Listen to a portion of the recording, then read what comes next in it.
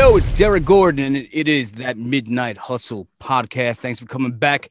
Can you dig it? I bet that you can. That's right, baby. We up in here in the house, the Midnight Hustle. Yo, don't pay attention to these bottles over here, all right? That's Aquafina and that's Red Bull. They don't put no money into this show at all. They could be a sponsor. You know the vibes. Hit me up, cut the check, and we can put this front and center. But for now, you're going to get the barcode until you motherfuckers start sending me some cash over here. So anyway, I've been down to do this interview right now, all right? Because back in I started NWA Cyberspace. That was the New Jersey wrestling promotion that I used to be the booker for with Billy Firehawk, R.I.P. to the brother. And we had a lot of great talent there, homegrown talent. You guys probably thought it was a TNA farm system. It wasn't. We tried, but fuck it, whatever. Lo and behold, though, we had a ton of talent that should be on TV, that made it to TV, and that's still out there kicking ass today. One of my favorite performers that was in the ring that time. We're going to discuss those times in a little bit, but he's here tonight because he has been touring the globe like a globe trotter, taking them skills across the pond, winning championships, and re-identified who he was. Tonight, you're going to be hearing from the one and only Boofa and the Boombox. Hey, yo! Hey! Yo! That's what I'm talking about, baby. Bro. Yo, it's so good to have you here, man. I'm so happy that we're finally catching up. Been a really long time. Before we start, though, I know you got the buffer. Hey, yo, right? That's Brooklyn. Dougie Fresh. You from the Bronx. All right. You know, the Bronx is like, you're, you know, like you heard. I mean, that's the new Ayo. All right, I got you. Yeah, for this generation, you know. But Ayo, that's just New York, man. That's how we talk. Everything's Ayo. It originated in Harlem, where I was born and raised. Okay. You know, then it caught on, you know, Bronx, Brooklyn, everywhere else. So it's like, you know what? I want to like give something back to the hood. Yeah. You know, because all money is legal. We was just products of our environment. So I wanted to have like a cool catchphrase, you know? Mm-hmm. And I was like, man, we're doing an old school, you know, throwback gimmicks. So I was like, what catchphrase can I use that's like old school? And I was like, hey, yo, all right. Yep. Because, you know, in the hood, you would hear that a lot. Hey, yo, there's somebody out of nowhere like, all right. And that would be my brother saying, I, and I would say the Ayo. So let me tell you the Brooklyn story. So I grew up in the Brooklyn projects, right? So I lived on the 11th floor, and we had the bells, the buzzers, the intercoms downstairs. And your mother lose her shit. She's like, yo, tell them motherfucker stop buzzing the bell. I'm on the phone over here. So my boys used to go outside like, hey, yo. It's either that or, and I'll come out the window. You know. Yeah, hell yeah. I miss those days, man. Dude, man. So how long you been in China for? That's where you're at now, right? Ooh, yeah. I've been here for about 5 years. Holy back shit, and forth. Long? Damn. Yeah, but the longest I've stayed consistently has been about 2 years, going on 2.5. So you've been on a 2-year stretch now. You haven't come back to the States. Yeah. Right. I haven't gone anywhere. Well, yeah, and that's since COVID, you know. I want to talk to you about it. I mean, we can talk wrestling all day, and we will. Oh, yeah. But you've been down there 2 years. We've been in a pandemic almost 2 years, been in a pandemic 18 months. Mm-hmm. The funny thing, though, is you're in the place where everybody's pointing the finger of where the pandemic started. Oh, yeah. So what's that like, not only just being in China at the moment, where there's an outbreak, possibly the origin of where the pandemic started, but being there during the conception of it, when it started, the rumors you started hearing, like, oh shit, do I go back to the States to be with my family? How serious is this? Am I on lockdown? Mm-hmm. Tell me what the experience has been like through this pandemic. Ooh, man, nothing I've ever experienced, or any of us, for that matter. It was weird, man, because we had a lot of things on, the internet about this, that, the other. But when you're on the ground floor, you don't see it. So you're like, is it really that bad? Because at the time, people was posting up these videos of like people in like Wuhan, China, just like passing out and dying and stuff like that. I'm in Shenzhen. And I'm like, I don't see any of this stuff out here. And it didn't. There wasn't many cases in Shenzhen at the time. It was in like other areas of China. Okay. So I was kind of like, man, I don't know, man. I don't see anything happening here. You weren't seeing people getting sick. You just like, yo, that's a common cold. It's a flu. No way, man. No way. I didn't see any of that. The streets are still full. Uh-huh. Everybody's just going on with their lives. So I say about a few months in, that's when it started to pick up. Like a lot of areas started getting put on lockdown. I was like, never put on lockdown. Okay. My building complex wasn't put on lockdown. City wasn't put on lockdown. So I was fine. I wasn't like tripping, ready to run home, because I'm like, everything is cool here. So but you're watching the rest of the world lose their shit, like back out in Italy and Rome, like people were like singing on the balconies because they were stuck there for 2, 3, 4 weeks. Yeah, I remember that. And I'm like, but nothing like that in China. They were like, yo, fuck it, go about your business. We got this under control. Yeah.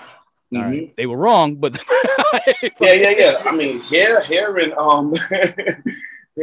Shenzhen, it wasn't bad like that. It wasn't all these like huge cases and stuff like that. And we didn't get put on lockdown. I felt it because like everywhere else got put on lockdown pretty much. Like business just stopped. Yeah. So I wasn't able to travel. I wasn't able to work. So that's when I really felt it. And that's when it became tough. My girlfriend, she had to work from home, and she's a foreman too. She's Singaporean. So she couldn't just up and leave, Right. She has work here just like me.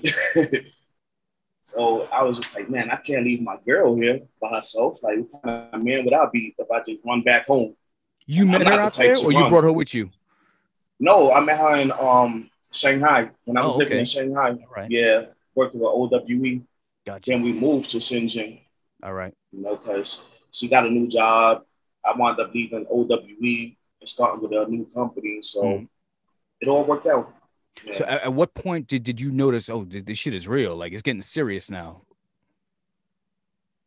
When it hit the States. Because remember, I say maybe 2 months before it hit any other country, like people was making all these like memes about, COVID and stuff like that. I was like, man, I have a feeling it's going to hit everywhere else. Everybody's making fun of China, making fun of the virus and this, that, the other, because we had like a 2-month head start here in China. Right. So once it hit everywhere else, and they like started shutting down like all these countries and like cutting people off from like even like leaving like the country they was in because of the spread of the virus. I was like, man, this is bad. Once it hit the States, that's when I was like, oh, it's over. Yeah. And you saw what we went through, man. We got locked down, people out of work, economy started to tank. I mean, shit is still wild out here right now. Yeah, it is. But you guys really you guys really never experienced that there? It was just like business as usual? Just be careful? Like businesses closed down. It got tough, but it wasn't as bad as you would think. Not here in Shenzhen, that's for sure. I can only speak for Shenzhen. They were definitely fucking around on the internet. They were like, because they didn't take it serious in the States at first. They January to March, beginning of March, and they were like you said, they were posting memes like, "Yo, when you see the bat signal in the sky, that means it's dinner out in China." I'm like, "Yo, that's fucked up." Like, come on, man. So I'm thinking, I'm like, "Yo, the people out there must be going through it, but we don't see it." And I don't know if maybe it's the way the government is, where they're not sharing certain information. Of course, politics plays a big part, and politics played a huge part here in America, and that's why we got all fucked up over here because we had bad leadership. Yeah. I ain't trying to get into politics, but it is what it is, man. It is what it is, man. Yeah, man. But let me ask you a question. So this has been going on for 18 months, and I'm sure you've been staying on top of the news. Out here in America, there's been a lot of hate crimes. Obviously, police are still killing black men. And now with the pandemic and then pointing the finger at China, there's been a lot of hate crimes towards Asians. How have you guys been reacting to it over there, seeing what we're dealing with over here? I haven't really seen anything about it here. No, nothing? Regarding like the hate crimes in the States. Really? One of my friends it's funny you mention that because one of my friends posted up a video yesterday in our little group chat, and it was with this African American dude walking in the street, passes an Asian lady, and he just punches her. Yeah. And this was in China. Oh, that was out and there? It was posted.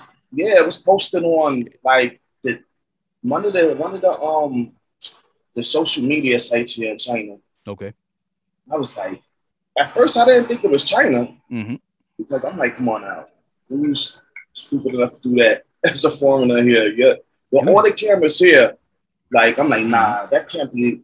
That's got to be the States, but it was China, and I was like, oh damn. It's been now. Crazy. Not only have they been attacking minorities, but like Asian crimes are on the rise now. So much so that the president's like, yo, we need to write a bill against Asian crimes. Not only were they just attacking Asians, but then they're going after weak Asians. And I don't mean weak as I'm talking about like elderly, like 80-year-old elderly, walking up and snuffing them and, at the ATM. I'm like, what the fuck? Blaming them for something they had no control over. That's a. Rufus like, yo, I thought we were talking wrestling. What the fuck? Yo, we can really get into it. I want to, but it's like, Nah, hey, I wanted to know what the experience was like because again, you're an American in the land where people are pointing the finger at, so you get to see it from both sides. You've got family out here. You're a black man out there who's dealt with racism on his own home soil, but now you're seeing that the people that you're with are getting racism out here where you would be. So you would be able to see it from both sides of the spectrum. So I was curious to see what the perspective was. Even before all these like hate crimes, I would be here in China and I experienced racism, of course. But is it racism or is it because everybody's Chinese and here's an African American walking the streets? Nah, and you're completely different. It's about 50-50, honestly, man. Because there's a lot of foreigners out here. Okay. African American, I'm not the only one. You know what I mean? If he fucked up, George was like, yo, there he is. Like, he runs to the KFC again. Get him. Like, man, it'll be like nonsense like that. I experienced like the dirty looks and all that, and I'm traveling through the airport, trying to get through security. I'm getting pulled to the side, and I know what it is. Like getting frisked over there too. This is some bullshit. Yeah, this is nothing new to me. Yeah, you got a lot of Americans where you're at. A lot of people that you can relate to. Yeah, there is. And they've experienced a lot of racism more than I have. Oh shit! Like some of my friends from like Atlanta, they live out here and they're teachers. Like the African American teachers here get it rough, man. Wow. The stories they tell me, I'm like, yes, from these little kids. And from the parents too. I'm like, I feel for them. Yeah. I'm like, I'm over here.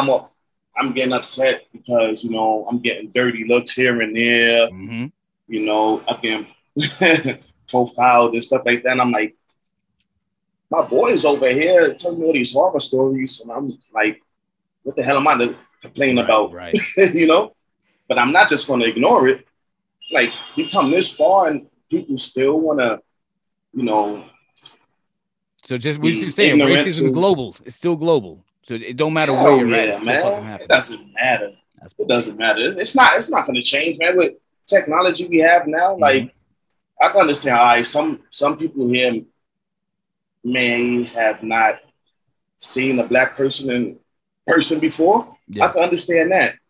It's like, come on, you motherfuckers got your phones out every minute, every second. You're going through them. So like, you know, tell me you're not watching like movies or videos with African American people in it. Right. Like, come on, man. Like, let's be real. We come this far and we're still dealing with this. You said you met your girlfriend where, in Shanghai? Yeah, Shanghai. And she's Asian? Yeah. So how's her dad taking it? I met her dad. Her dad is awesome. He's cool with it? Her dad was into Motown. Oh, my dude, yeah. He was into Motown and he was a wrestling fan. Because like years ago, I think they still do. They have like a 24-hour wrestling channel. Okay. So she would tell me like he used to be listening to Motown and watching wrestling. Like he was a fan of wrestling. Mm-hmm. And her mom is awesome. My mom's from Hong Kong. That's great, man. You know, so I met them, I think about before the pandemic. Went to Singapore and met them, and they were awesome. That's gotta be a good feeling. Treated me great. That's gotta be a good hell yeah. Because you were like, you the stranger out there, like, not with my daughter, not out here. But like, yo, come on, man. You start singing some fucking Smokey Robinson. He's like, all right, I like this. Yeah. So yeah, he's cool, man. He's cool. That's good. How long you plan on staying out there? Man, this is home right now. Oh, for real? Okay, so it's not even like you're out there for business. Like it's just a 2-year stretch. You're like, you don't even want to come back. Nope. No reason to. I've been traveling the world since 2011. Okay. Wherever I lay my head is home. Wow. I'm done with the States as far as pro wrestling. Unless like something good comes along, like a solid contract, a big wrestling company that's on TV. Because that's one thing I haven't achieved was that national TV exposure working for one of the big companies in the States. So that's like one thing left for my bucket list as far as me being a pro wrestler outside of starting my own dojo and wrestling promotion here in China. Okay. So those are only 2 things I've left. So you've worked Japan as well, right? You were in 01? Yeah, that's where it all began. Okay. When I moved to Japan. Yeah. What's the big differences between Japan and China when it comes to the wrestling industry? It's night and day. Really? China, like pro wrestling in China is like,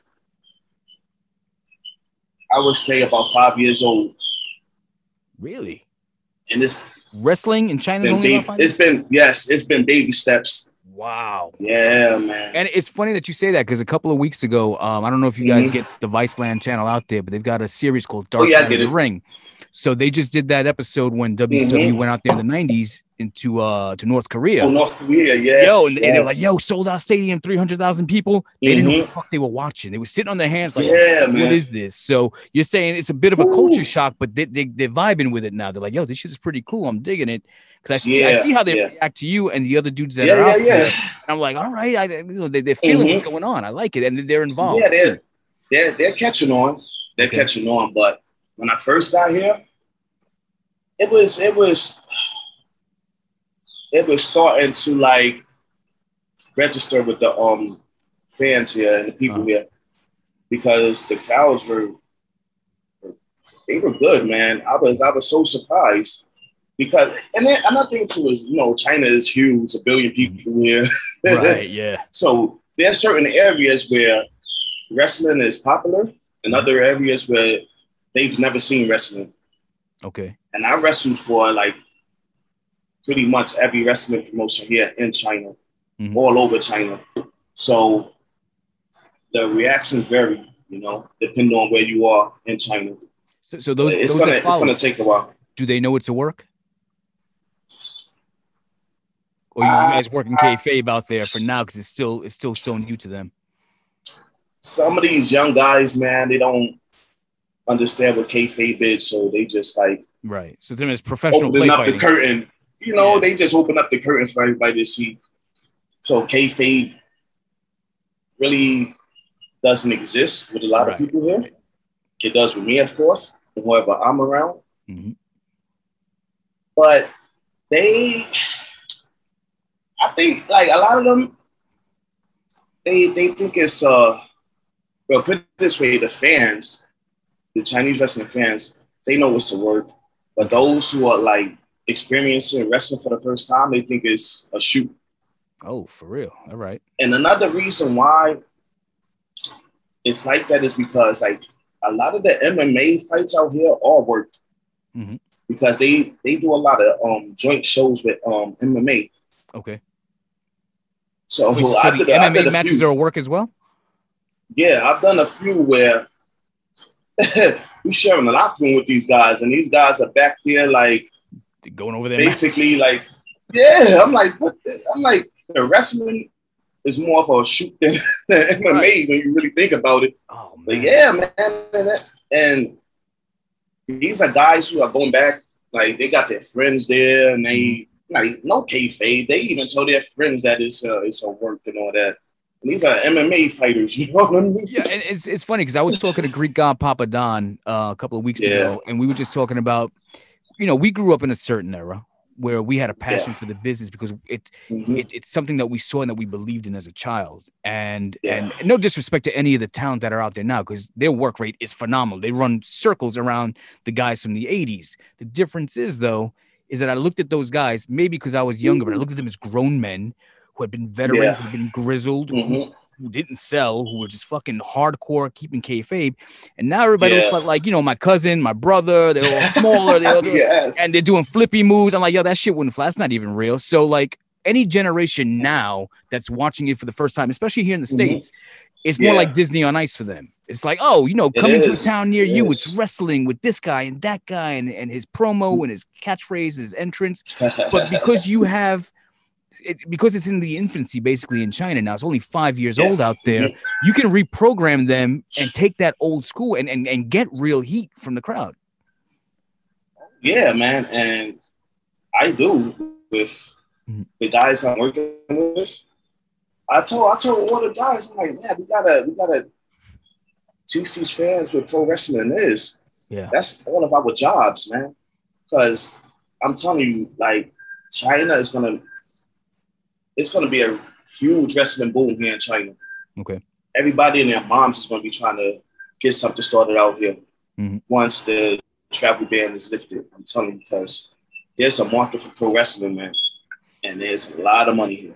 And you're there on the ground floor, so because you were one of the faces that helped grow it to introduce it to that market over there, they're gonna look at you as a legend. Yeah. Hey, man. Hey, man, it comes with the game, man. If it happens, I'm all for it. Yo, if they're giving you the opportunity that they weren't giving you here in the States, you take that shit, you ride it out, man. Oh, man. Hell yeah. Like, I was given a great opportunity with Japan. And it was always my brother and I's goal to move to Japan and work out there full time before we, like, even tried to like get a deal with one of the bigger wrestling companies in the States. And we got that opportunity, unfortunately, we went off to be a dad.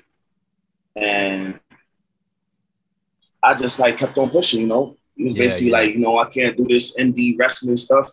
The money's not coming in. Opportunities aren't coming in anymore. And he was like, I got to get out of New York. Because New York. I know it. Expensive as hell. Yeah. You have 2 kids. He's like, man, I'm going to shoot down to Florida, continue to be a dad and see what happens. New York City's for either the very rich or the very poor. There's no in between. I mean, and if it's in between, it's just like, you're not living the life you want to live. Paycheck's a paycheck, Yeah, man.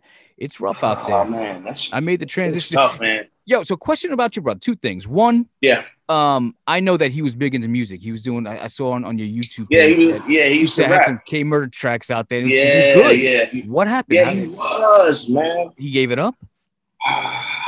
He stopped. I won't say he gave it up. Just like with wrestling, he just stopped. But if you figure like right now, so I think you posted those videos back in 2010. So 2010 to 2021 right now, the way things have blown up in terms of technology. I mean, the mics that we're using right now, the SoundCloud, though, you can go out there, you don't even need a record deal. You can just go out there and push your shit. All these drops. Why don't he jump back on that now? He had talent. Yeah, he really did, man. He was dope. One of the dopest wrestlers / rappers that I've ever heard. I think he should. I'm gonna talk to him about that. He should, man. Because he still has a passion for pro wrestling. Okay. He still has a passion for rapping. It's just, getting that fire up under your ass. Yo, man, if it don't work out, somebody on you like, do it. Do it. Yo, if it don't work out, he could be Ludacris' stunt double. He got that look. Like if Shock G and Ludacris had a baby, that's your brother. Yo, you know what's hilarious? When I think it was like our first year in the business when we was training at the Doghouse. One of our trainers, Lathon, the Tower of Torture, we named him Ludacash. No shit. Because his name was Cash, and he just renamed him Ludacash because at the time he was coming out to Sunday Hospitality. That was our theme song. Uh-huh. And, you know, my brother looks like Ludacris. He had the cornrows at the time and all that. So Lathon just like, tonight, the Ludacash. My brother's like, what? My name is Cash. Like, right. Ludacash, motherfucker. Go. And it took off. Yeah, it took off. Like, he was like, oh, shit. Yo, man, that's fucking awesome. And I'm glad he's doing well. Yo, he's got so much potential out there that even if it's not wrestling, there's so much more he could be doing. And I understand it's hard being a dad because that's why it's a lot of shit that I'm not doing right now. But like I said, with the availability of all the tools at your fingertips now, where you don't have to find a studio, you can literally, like, this is soundproof walls right now. Put that in a bedroom, in a closet, a mic, and like I said, becomes a SoundCloud rapper. There ain't no shame in that right now, and you don't owe nothing to the record labels. It's you keep it all in house, man. Yeah, absolutely, man. That's the best. That's the best. Let's talk about you though. So last week, I want to say it was last week, the 26th or so, around there. It was today. It was today last week. Yeah. Oh, today last week. All right, that's what I'm saying. So it was last week. Yeah, first ever Tuesday. IBEW champion, man. So tell me how that came about. Tell me about this promotion, and tell me why you're the chosen one, the face of the place. Oh man. IBEW. This is a new promotion, and it was started by one of my proteges, a guy that I took under my wing, MA.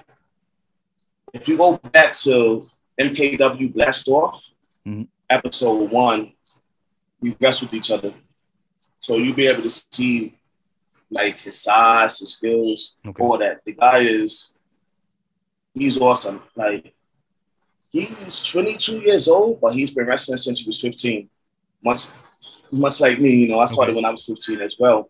So even though he's young, he has a lot of experience already. And he was trained in IGF. That was one of Inoki's companies. And he also trained and wrestled in Pro Wrestling Noah in Japan. Okay. So he's done tours there. So he has like this, strong style background. Yeah. He has some experience under his belt. Now, fast forward from episode 1 of Blast Off to, I think it was maybe, like episode 13 or something. He wound up getting injured. He broke his shoulder in a match. So he's been out ever since. And this was back in December. Okay. So he wanted to stay connected to the business any way he could. So he thought about creating his own promotion here in Shenzhen. So this was his brainchild. And man, from the minute he thought about it to when it took place, it's like this. Wow, it's that fast? It was like that fast. Was it already in plan when he got hurt in December? No, nothing. Okay. Because he was out, got the surgery done, and he was just healing. Then, I've never been like injured to the point where I had to get surgery or I had to take time off. So I could just imagine what was going through his head. Like, I was still talking to him and stuff, but then he mentioned that he was going to be working on starting his own promotion. So I was like, wow, that'd be dope, man. And this was probably like, I say, maybe like March or something like that. I think he mentioned it to me. And look where we at now, man. First show already in the books. 2.5 months he put together a promotion? Man. Pretty much, man. Wow. Yo, and let me tell you, that belt is diesel. Yo, it's heavy as holy shit. Yeah. No, I wish I could like hit this belt through like any strain I'm like right. Talk to somebody through and just let them feel how heavy this belt is. It has to be like 60 pounds, no lie. That much. Wow. Real jewels? Dude, I seen rhinestones the size of my fist, like jewels up in the... man. It's the design is a crown, right? On the front? Yeah, it's a crown in the front. Yo, it was nuts. I watched the match you sent me today.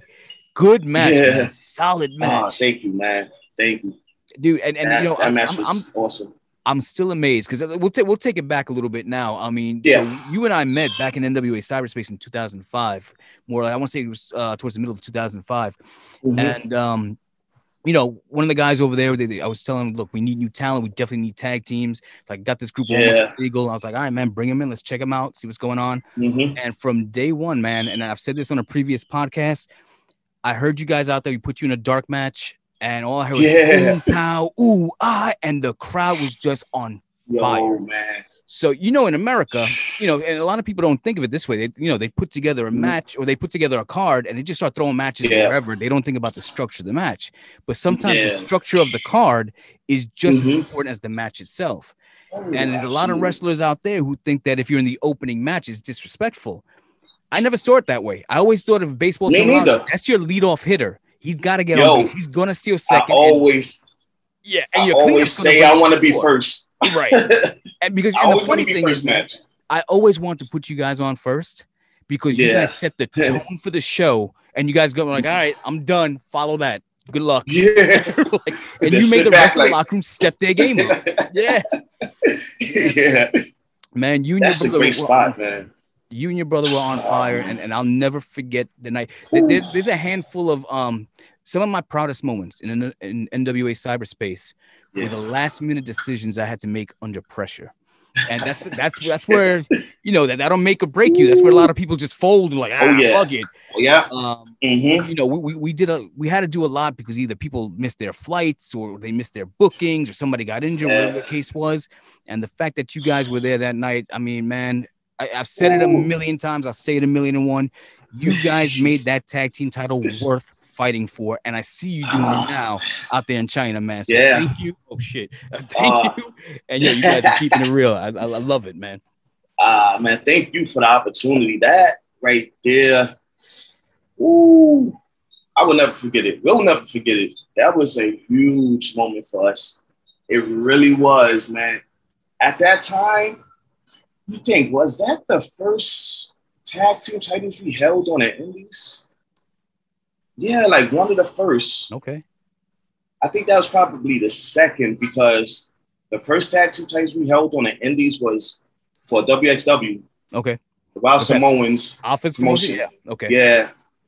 The tag team titles there, then that was like 2003. So 2005, when we won the tag titles in NWA Cyberspace. Man, that just shot us up here, man. The funny thing is like, and I said this before, is that every time we put out where I was with Billy and we were putting together the matches, it was almost like we were setting up auditions for our homegrown guys to perform in front of the TNA guys, so that maybe Jeff Jarrett, that's like, true. yo, those guys are good. We need to put them on our TV show. And I didn't give a shit. They snatched you guys up because the goal was to push you guys into that direction. And like I said, that night we got put into a bind. The solution got stuck in traffic. You guys happened to stay. You guys worked the SAT early in the night. And I was like, yo, these are the guys. There's no question about it. And dude, you guys had a phenomenal run. There was so much more that we had planned for you, so much more that we wanted to do with you guys. Unfortunately, the promotion didn't last, but for the time that we had it and you guys were there, you guys never failed, man. Thank you for that. Thank you, man. That right there. Man, that's what we needed at that point, man, because we hit the Indies in 2003 after the Doghouse closed, and we was hitting all the top spots on the Indies. But we weren't winning any tag team gold. Yeah. How long were you guys in the business at that point? What? That was 3 years? We started in 2001. All right, yeah. Yeah. So our first big opportunity on the Indies was WXW. That's 2003. Then we started wrestling for CZW in 2004. We was wrestling for Jersey All Pro at the time as well, Chicago Pro. Man, everywhere. All the top spots, we were there. But outside of WXW, we weren't tag team champions anywhere. So once we came to Cyberspace and we won the tag team titles, thanks to you, it opened up so many doors for us, man. Then the gold just started rolling in, man. Really? Oh, man. We started collecting all the gold. Hey, if you didn't get signed by TNA, the next best thing is the money, man. So I'm glad. Oh man, I was hoping for that, man. I was hoping for the TNA run, man. Yeah, man. Like I said, we had a lot of plans going into things, and things were constantly changing with TNA, and it was always a political struggle. The way we would write the show, like, we can't do that because we're doing something else on TV. So now I got to go change the show around. Yeah. And the thing was, TNA really, we didn't have too many TNA tag teams. We had America's Most Wanted, but we barely brought in Cowboy James Storm. So I was like, all right, well, bring it. And it just became a pain in the ass to book tag teams through Bill Behrens and The Office, because now we got to bring in two guys, and then they might have different schedules. So it's like, fuck it, let's just build around All Money Is Legal. Let's work with what we got. Let them put on a clinic with everybody there. And man, like I said, the first time that I saw you guys, Dave Levy, he said, look, I got these guys, I want to bring them in. And I'm running around like a chicken without a head that day. You guys get into the ring. I'm like, all right, cool. They're here. Great. I'll watch the tape later, which I never fucking watch the tapes. But I'm walking in the corner of my eye. I see you guys get on your knees and lock your fingers behind your head. And it just stopped me in my tracks. And I'm like, what the fuck are they doing? And dude, brilliant. I had never seen that done. And I was like, yo, these guys really put a lot of thought into what they're doing and who they are and how they want to be perceived by these fans right now. Yeah, jeez, man. When that time came, I knew it was going to be you. We was bringing the hood to the ring, man. Yeah, man. Our environment to the ring. That's what we was doing, and it clicked. Since then, you've changed it up. Now you're Buffa. Oh yeah, Boombox, right? So obviously, I know before you went solo, you and your brother were doing what, the house party gimmick? Where's the two of you? Yeah, Run DMC look. Yeah, this all started in Japan. Okay. Because when we first did our tour of Japan, they changed our names. Oh, they changed our theme song. Was that so we had to own the characters in Japan, so it would be exclusive to their promotion? Not so much, but one thing that 01 used to do with a lot of the American talent is they would change up their gimmicks sometimes in their music, But it was all to benefit us. Like the original owner at the time, Nakamura, he wanted to get us over as much as possible. Because originally we was going over there to do an international tryout. Okay. So we got invited over. One great thing I did was I was like, before we get there, let me send them a video package of us. Mm-hmm. I sent them the video package, and they was like, oh man, they went crazy. Like Nakamura winds up, emailing me. He's like, oh, I showed it to, some of the vets, like Sato Tanaka, Otani, Hidaka, which wound up being, our trainers. And they were like, make sure you bring the boombox. If you can't bring it, he's like, if you can't get the boombox over here, we'll get one for you. All right. So they were excited. So Nakamura was like, man, I want to get you guys over as much as possible. So we want to change the theme to Part-Time Lover, Stevie Wonder. I was like, but this is our theme. He was like, no, trust me. This song is huge in Japan. People love it. Okay. They love Stevie Wonder. They love this song. And he's like, it's going to work. Just trust me. Watch. Sure enough. They respond? Woo. Big time. I had to change up the way I walked to the ring, and I had to change everything up. I had to be more animated. What were you coming out to before Stevie Wonder? LL Cool J, I'm Bad. All right. Perfect. Yeah. Yeah. Yeah. Of course. So your brother got to work in Japan? Oh, yeah. You did get to. Okay, because good. The first tour we were supposed to do, we wound up, his baby mama wound up having the first kid. Oh, I mean, his second kid, like a week early.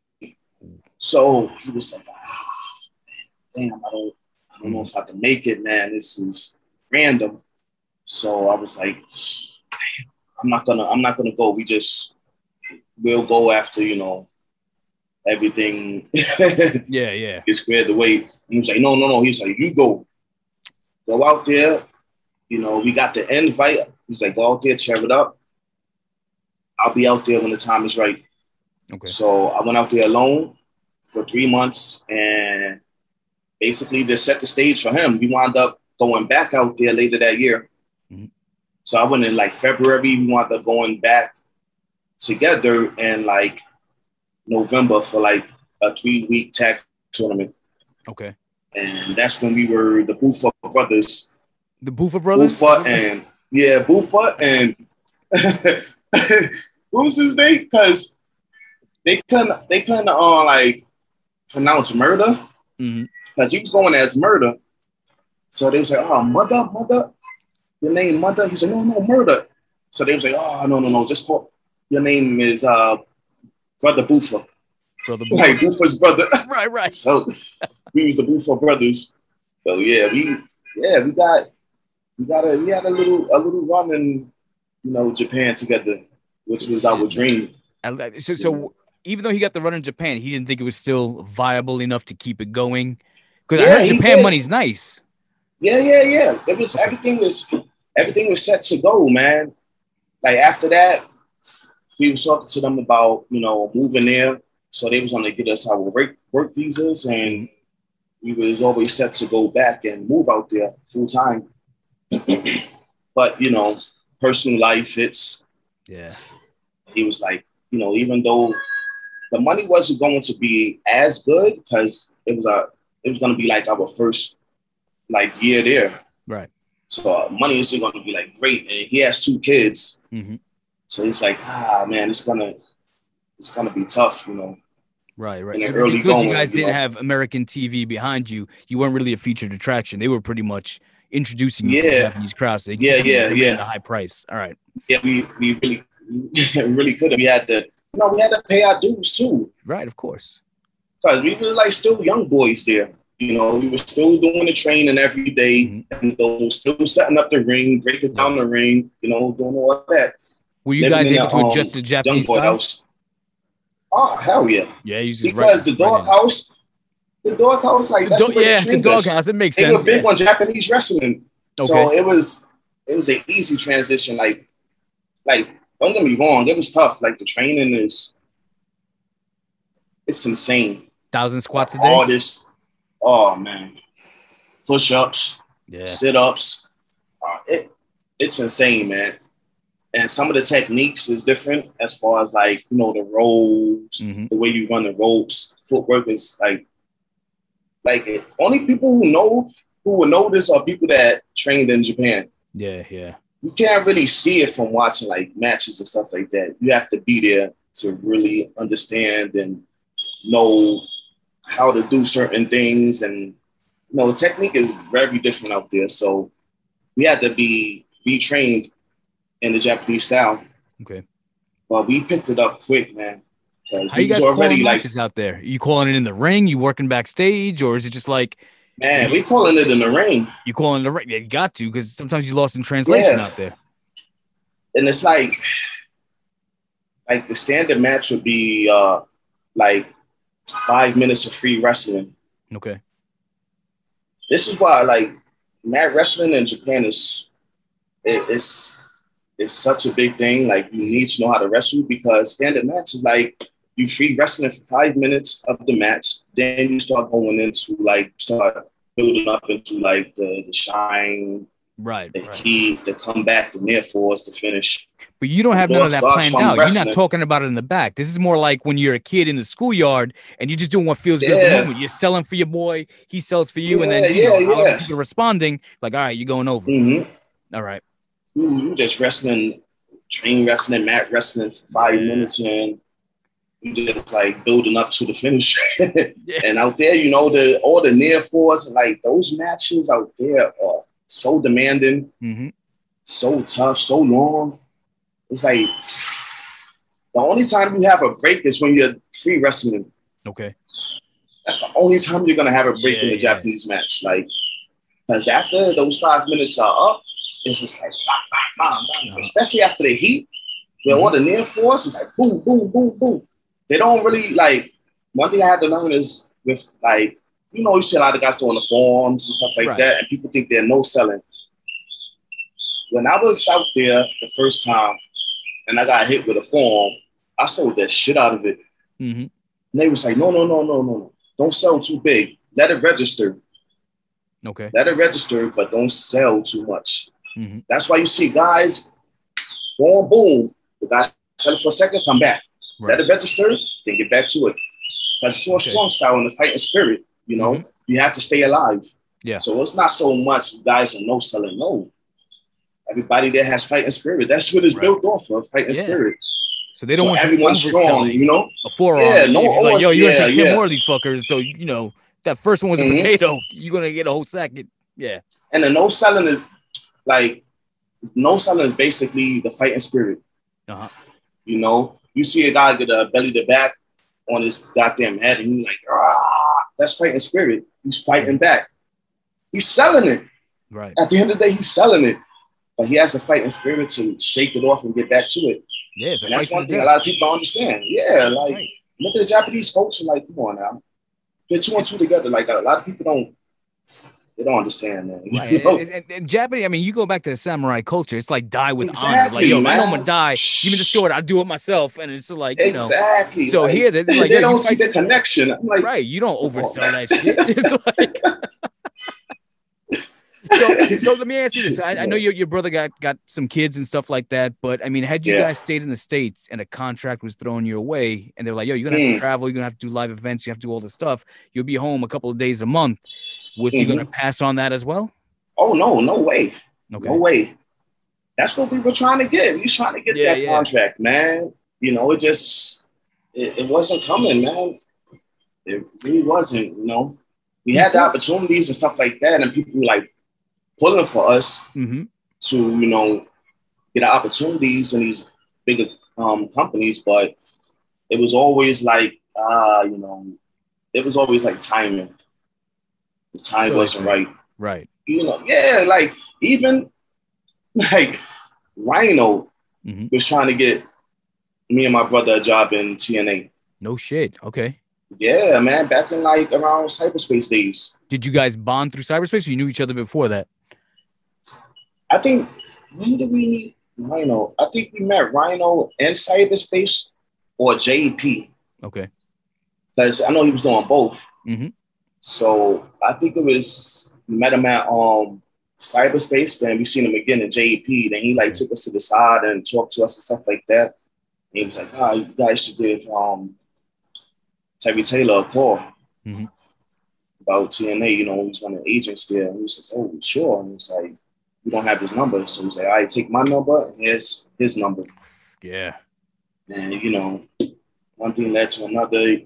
You don't get the call back. Did you get in communication with Terry Taylor, or you just like message went on? Yeah, we did, and he was busy. I think it was like we called him, and it was like around like a pay-per-view, one of the TNA pay-per-views. So he was busy, and So I mean, there's been people pulling for us, trying to get us these opportunities and these big companies. But what about dark matches? You get any of those? For bigger companies, no. No, nothing. Not until like recently when I had the tryout for WWE. That's what I was going to ask you. I saw some pictures of you at the Performance Center. What was that experience like? Oh man, that was so weird. Yeah, it was so weird, man. Because I feel like they're not looking for athletes; they're looking for entertainers. I think it's the other way around. Really? Because I would have a job right now if that was the case. Yeah, true. You put it They're that way. They're looking more for athletes than they are like entertainers and pro wrestlers. Okay. Tell me about your experience there, because you went there with the Buffa gimmick, right? You were already Buffa at the time? Yeah. So what did they see? What was the feedback that you got from the trainers there? And why do you think it didn't connect? The feedback was great that I got from the trainers. I knew more of the trainers than the actual like pros that were there. Like the feedback was awesome, man. Yeah. It was a great experience, but looking back now on things, it was weird, like going through that, because like, man, I almost didn't even get the opportunity to do the tryout because I was coming off of wrestling in Japan. Mm-hmm. You know, I only came home for the tryout because while I was in Japan, William Regal sent me an email and told me that, you know, I've been invited to the tryout. So when I spoke to one of the, I got his email because he's cool with one of my trainers. Okay. Otani, Sanjiro Otani. Yeah. Okay. So I wound up getting Regal's email and I just emailed them, you know, then he gave me one of the emails to one of the talent relation guys. Mm-hmm. And, you know, I went on the WWE PC site and like filled out the whole form and everything. All that stuff, you know. Then, how long were you there for? We're in the Performance Center? Yeah. That was like 4 days. Oh, okay.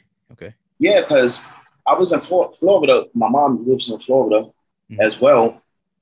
So I stayed with her in Tampa. So I was already in Florida. So I went to the PC to just sign up and all that. Because like we do the sign up the first day and the next 3 days are the training and stuff. So I'll go there, do sign up. I'll come back the next day.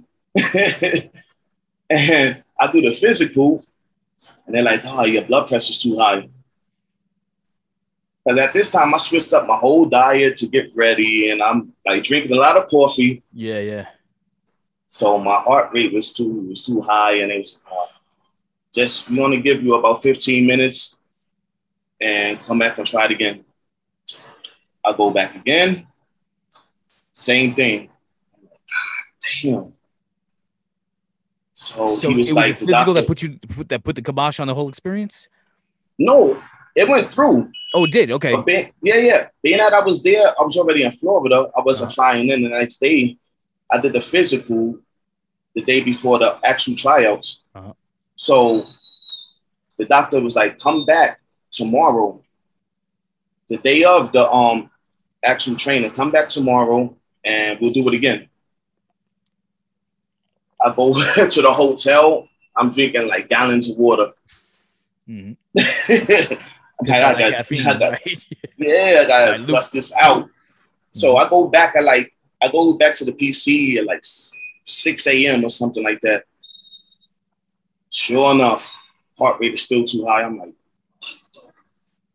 so the doctor's like, all right, I'm gonna give you 15 minutes again. But if it doesn't go down, so I was like, all right, cool. So I'll go back 15 minutes later, it's down. So he's talking to me. He's like, oh, man, you know, you might have high blood pressure. Mm-hmm. And being African-American, right. You know, you may not live to see 50. You know, we want you to be here far past 50. So I'm like, I don't have high blood pressure. Like, come on. I'm telling him everything that's causing it.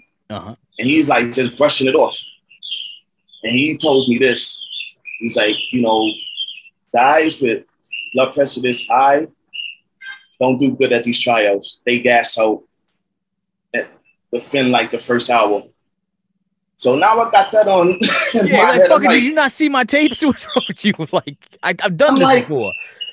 Like, come on, bro. So I was just like, all right, whatever. I brushed it off. So I have that over my head. Mm-hmm. I have the pressure of being the most experienced guy there. Was there anybody in that tryout that's on TV now? Yeah. Yeah. Yeah. NXT or main roster? One is in the main roster, and I think the other ones are NXT. Okay. That's just got but one of them was one of the coaches. I think her name was Lacey or something like that. Oh, okay, yeah. Yeah, she was cool. She's one of the coaches that like took me to the side and was like giving me positive feedback and stuff. But man, once the tryout started, the training, we're down doing push-ups and stuff. Dude, this power lifter right next to me. Mm-hmm. We're about half an hour in. This dude is done. Blown up. Out of here. And he's next to me.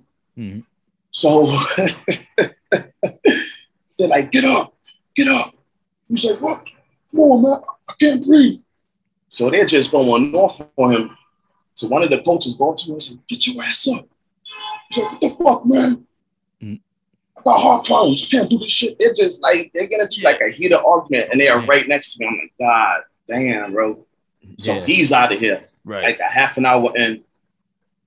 Then this football player, he's just like completely gassed. He's out of there in an hour.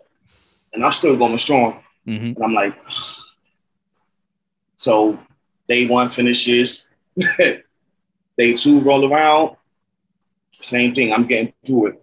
Now I have all this pressure on me, you know, because I just want to do well, you know. Yeah, but I'm like psyching myself out. I'm psyching myself out.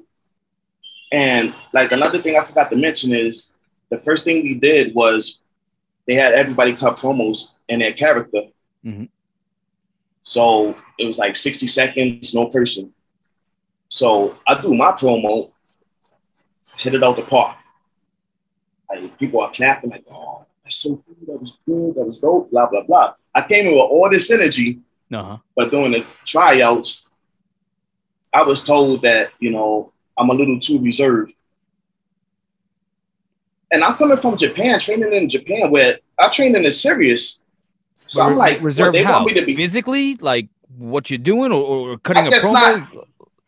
Because I came in doing this high energy promo, but doing the tryouts, I'm just like focused. Okay. So I don't know what the hell they was expecting me to do. I'm looking at everybody else. I'm like, ain't nobody else like all hype and stuff. So I would like get in the ring, like, hey, yo, Wines. And I'll say my number like 12 and I do my drills and stuff. So I had some of the coaches come up to me and say, too reserved, like be more of a character. Like, huh?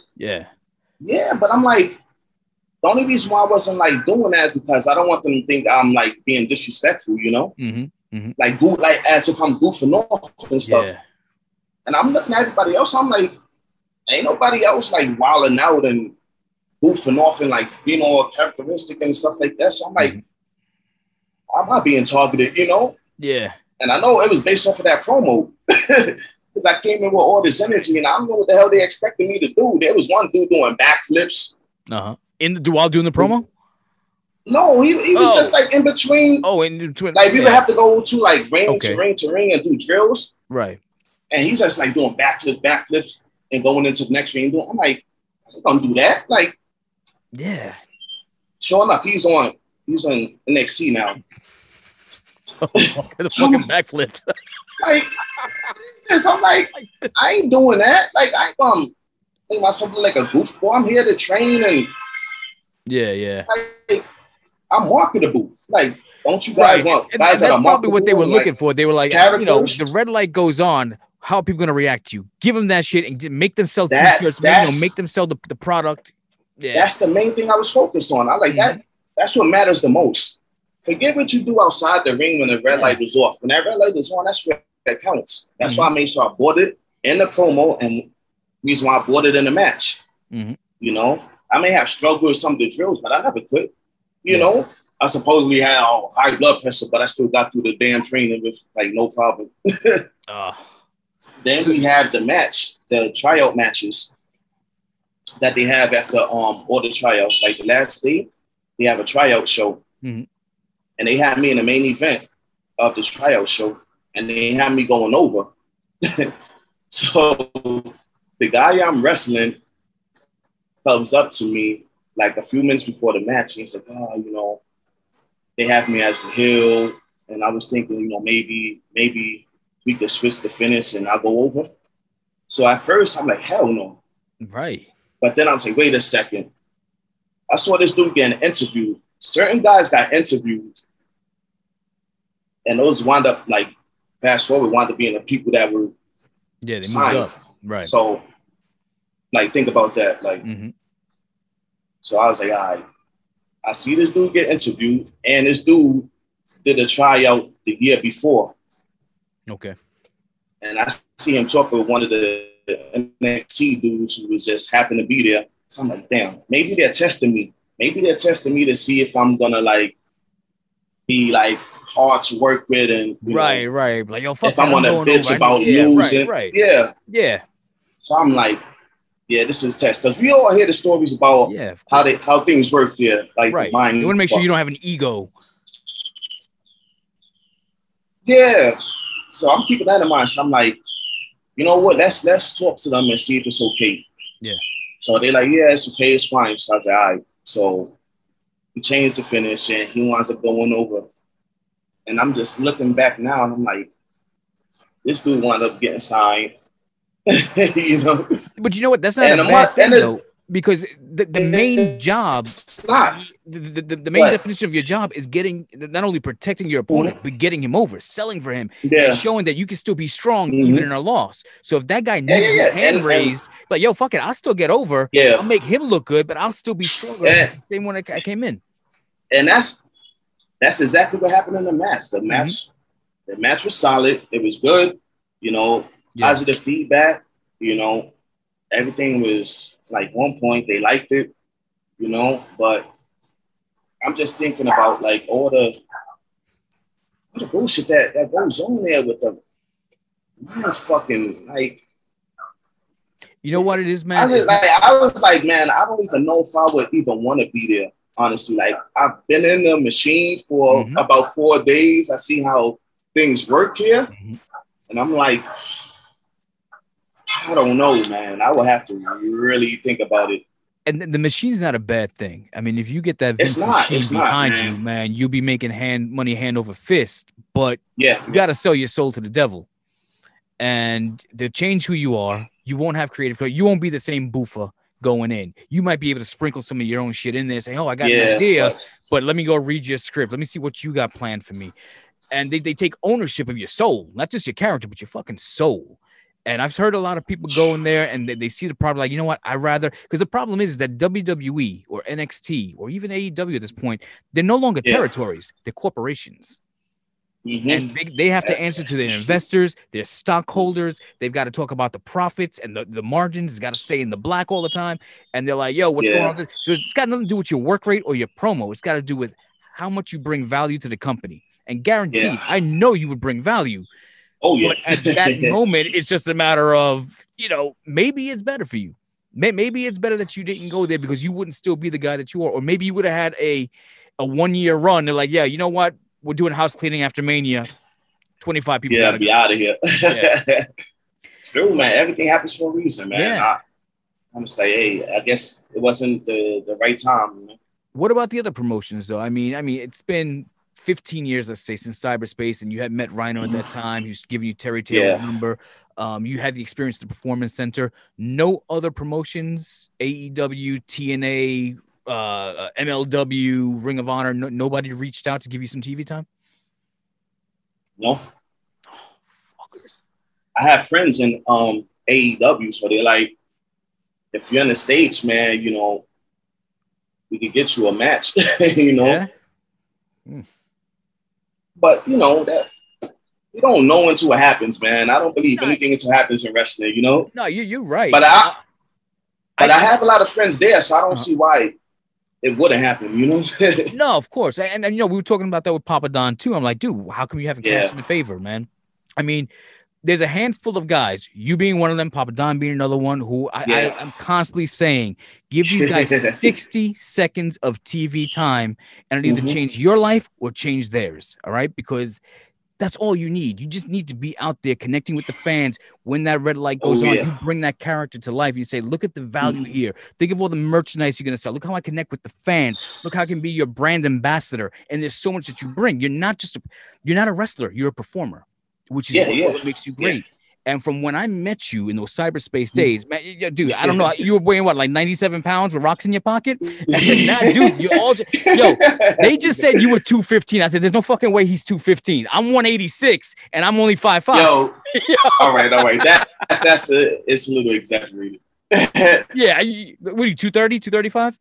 The most I was the most I've weighed, and this was maybe a few months ago, I was 240. Oh shit! All right. I was 240, but now I'm dieting, because I like to be shredded. I like to have my ass popping, you know, all the definition back. So I'm cutting back down. So I think I'm about right now. I'm probably about 220. Okay. And I'm gonna cut about, I say about 15. All right, so you're gonna slim down even further, but you get definition. I'm gonna slim down. So dude, get everything to pop more. Yo, you're thick. Yeah, and man, but you still move like a lightweight. You look like a heavyweight, but you move like a lightweight. Yeah, I got to keep the agility, man, and it's only going to get better once I start to cut the body fat. I'm only going to get faster and start jumping higher like I used to. Right. Like, it's only going to improve once I start cutting the body fat down. I get back down to like a nice, slim, trim, shredded 200 pounds, 205. Okay. Well, you keep eating. I heard you on Toddy D's podcast. You keep eating that fucking chicken from 7-Eleven. Yo, you had the diarrhea for 3 days straight. Those days are done. Those days are done. Luckily. Yo, don't eat that before a match. You're like, yo, Bobby, we gotta take this home early. I don't. Yo, that's one reason why I don't eat before I wrestle. Nah.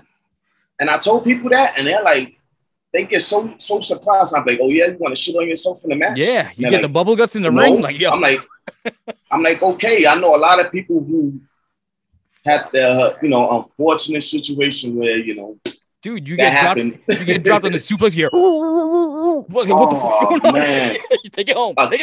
Man, you catch a kitchen sink. Yo, a nice sharp kitchen sink. Ooh, you're done. Yo, once the bubble guts kick in the match is over.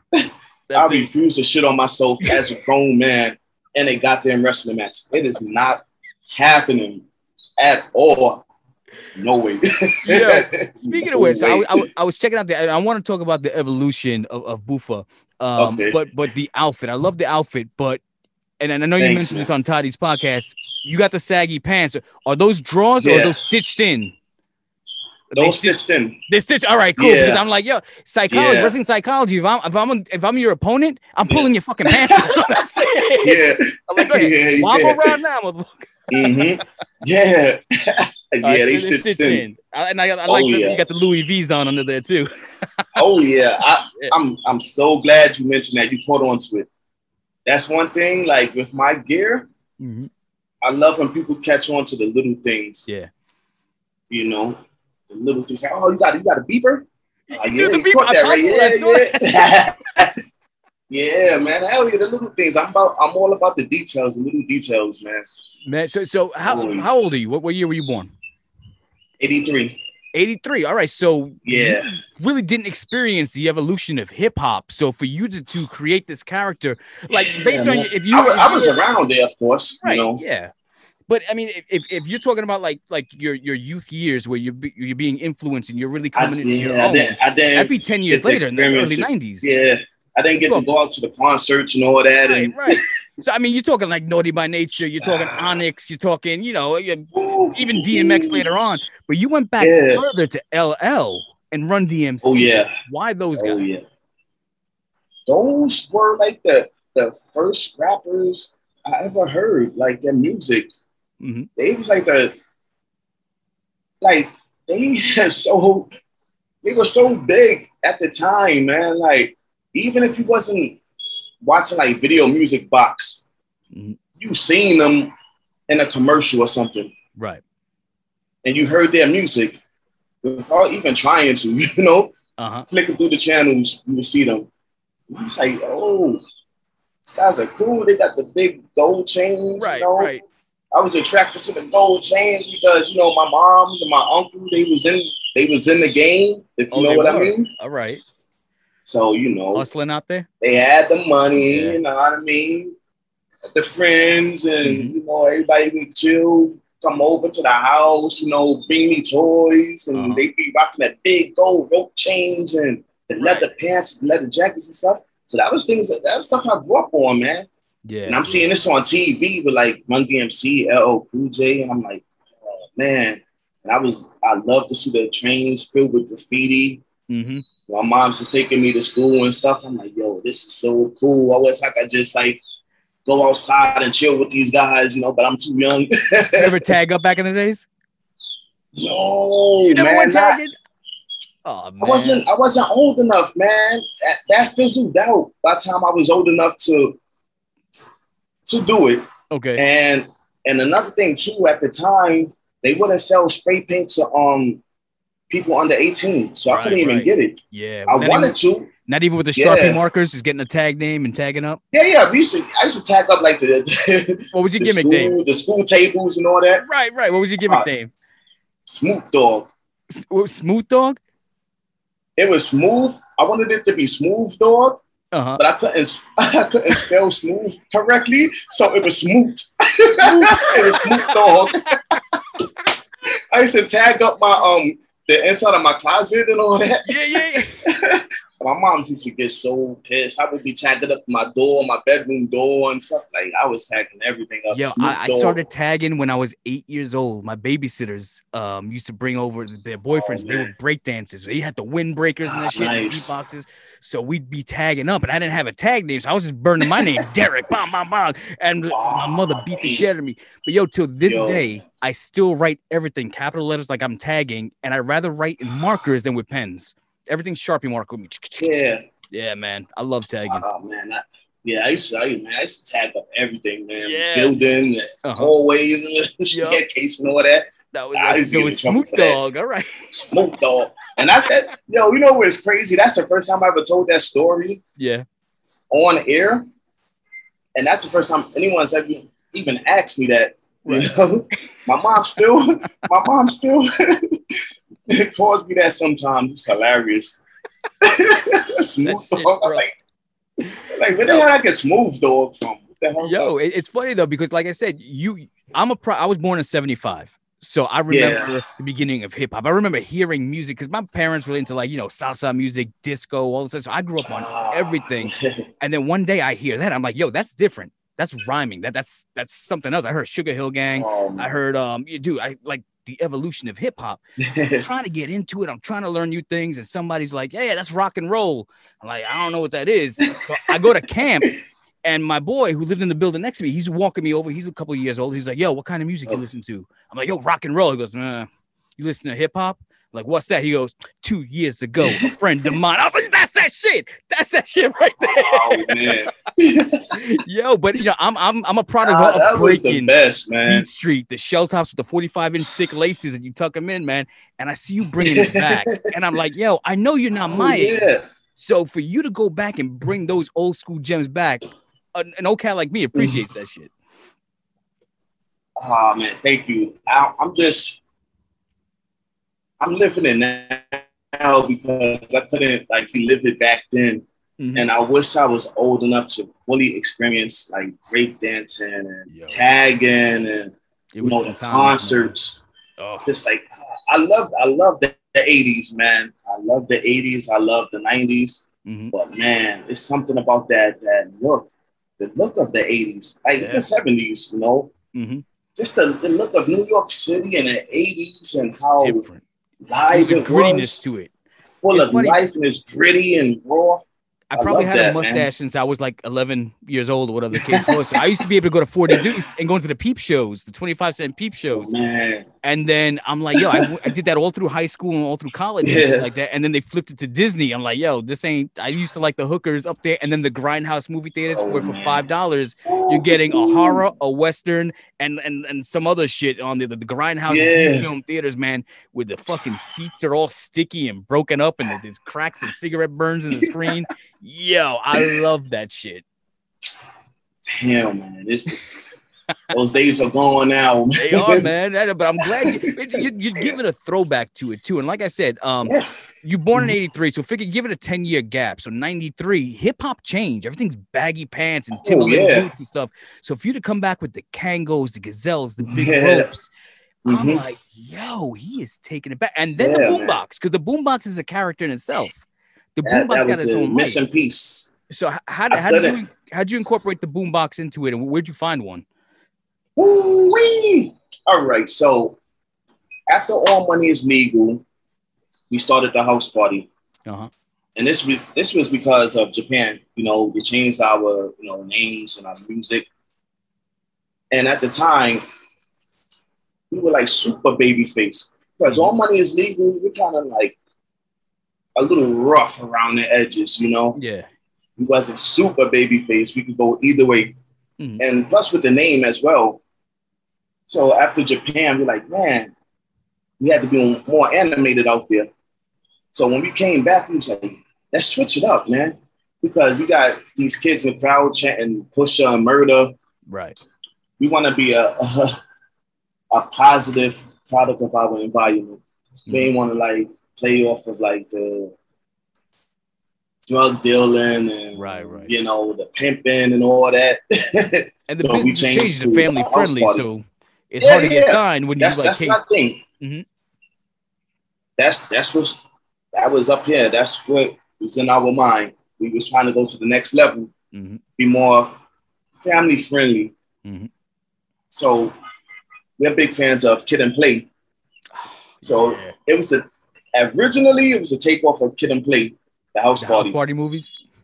But we didn't want to commit to the big. You want the Eraserhead. Because at the time we have the cornrows and stuff. So we like, for the indies, we can't commit to this hairstyle. It's like if we get signed, we got the money behind us and we're on TV, of course, we'll go all in.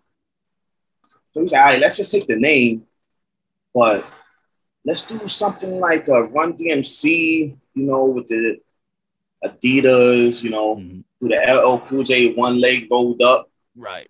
Get the big chain, big dookie rope chain. I was like, let's switch out the kick pads and go with the Adidas because nobody was really wearing sneakers at that time. To wrestle. Now everybody's wearing freaking sneakers. Yeah. So one thing we was missing was the boombox. I was like, we need a boombox. That's going to be the selling point right there. So I'm looking on like eBay for the boombox that I have now is the one I always wanted because I had one of those back in the days. Yeah, back then. But it was so expensive on eBay. So I had to settle for like this little silver one. We've been through like at least like 4 boomboxes by the time I actually got the one I wanted, which was a replica. It was a Lasonic that they started making back in like 2000 and like I think 9. Okay. But you was able to put your iPhone inside the boombox, inside the tape deck. Right. Yeah. Yeah. But it was the old school replica version. Yeah. So once we saw that, we copped it, and man, I've had it ever since. And I had that in like 2009 to now, man. So, like I said, it's your manager, it's your mascot, it's a part of the whole image. Man. Without the boombox, there's no boofer. Which I think, like I said, you come out with that. That's like Frankie the bird. Man. That's like Matilda the dog. Yes, that's sir. Like, you're coming out. So you never thought about putting your own music into the boombox? You come out to your own tracks? We used to. You did? Okay. We used to do that. Yeah, we used to do that. But you know, the boombox is just like the original. It takes 10D batteries and it kills the batteries within like a half an hour. It's funny that you say that. So it was hard to get the batteries sometimes. First time I see you running the gimmick, right? I'm like, oh shit, he's like LL. But then I see the boombox and I'm like, fuck LL. That's Radio Raheem from Do the Right Thing. Yeah, man. And I'm picturing you in China, like, yo, 20D batteries. D, motherfucker, D. Yeah. D battery. Like, yo, that's crazy because the last time I actually like turned it on and had it playing was in Hong Kong. Okay. This was about 3 years ago. So I had to go find the D batteries. It was so hard to find those batteries. But luckily, I was able to find them. And man, I put that damn thing on. Oh man, smoke was coming out of it. I was like, click. Let me turn that off and let it rest until it's time to go out. Yo, you know what the good thing about the gimmick though is that you could work either baby face or heel. Obviously, the baby face works. You get the crowd into it. But I mean, later on, you end up turning heel. You get the Radio Raheem four finger rings of love and hate, and then you just start putting them on like they're your foreign object. You're leaving the imprint in their forehead or hitting them with the boombox or some shit like that. Yeah, dude, there's so much that you can do with that gimmick because the gimmick is still hood. Oh hell yeah. Man, it's 80s hood. Yeah, exactly. It's that hood. So how are they responding to that in China? I mean, do they understand what 80s hip hop was like? Do they appreciate the effort that you're putting into that character? Some of them do. Some of them do. Because it's a young audience. I say more of the older generation. Yeah, more of the older generation. They do. You know, they come up to like, oh, $1. Yeah. Or they say radio. The older generation do, and some of the younger generation too, because you know they go back in time as well and check out like the old movies, the old videos and stuff. Right. So people know what it is and what it represents. That's good. Which is great. You know, I'm glad they understand. What about the promos? You able to connect with them through your promos, even though it's a different language, it doesn't get lost in translation? Yeah, if it's on Blast Off, MKW Blast Off, it's translated. Okay. But I don't cut promos like in-ring promos or anything like that. Yeah. Right. That's what I'm saying. They're like, fuck's he saying? Yeah, because they'd be like, what the hell he's saying it? Yeah. And if they have a translator there, that'd be kind of weird. I'm just talking after them. Yeah, right. Or they talking after me like, so. Then I gotta stop and they have them translate that. That's like crazy. And it's smart because you come into the ring, you're like, all right, you're not gonna understand me trying to cut a promo to sell you on this match or why I got beef with my opponent. But let's go with the hey, oh, and they're like, yo, we lost the AO, right? So get them engaged. Or do the strut. You know, strut around and stuff. I see vibes of like, you know, like I said, Coco Beware, Junkyard Dog, where you're going around the ring, you're dancing with the fans, you're making them a part of the match itself, man, and it's over. What are you doing? That's what I grew up on, man. What are you doing with merchandise? Are you selling the booth thing? You got T-shirts, foam fingers, anything? It's coming. It's coming soon. It is. It's coming soon. I had so many different ideas lined up, ready to go, but the pandemic happened or the factories closed down. Yeah. So I had to put it on hold. But being that everything is back up and running, I'm getting things worked out. Dude, if you're still in music, you can start passing out those mixtapes. Like, hear my shit. Yeah, man. I might have to get my brother to make me an album or something, or ghostwrite for me. So you're one of the the big Americans there now. Like you said, China's 5 years. It's still in the infancy. You're one of the faces that I'm familiar with now. You're now the IBEW champion. Do they treat the wrestlers there the way they treat them in Japan? Do you have sponsors in China? Yeah, they do, but not as many as Japan. Okay. Like a lot of Japanese wrestlers, they have like their own sponsors. All right. You know, it's not like they're sponsors that are sponsoring a company. In Japan, yeah. Okay. Yeah. Yeah, I heard that you go out there, they give you a young boy, which was crazy because you say young boy in America, you think Michael Jackson and Catholic priests. Like, I'm good. I don't need a young boy. You keep that one. I'm good. God damn. I ain't touching that. Yeah, I'm like, I'll figure it out on my own. I don't need that shit. I ain't touching that in more ways than one. Like, but the sponsors treat you good though when you're out there because they look at you, they're like your manager on the road, and then you go out and they start buying you dinner. They take you to parties and shit like that. So how's that lifestyle? Man, it's amazing, man. Yeah, it's awesome. How's the weed in China? I don't know. Even if I didn't know, I don't know. You don't know. I mean, you know what? I don't know. I don't know. We'll change the question. Massage parlors. I know you can get manicure, pedicures everywhere, but the massage parlors, the shit.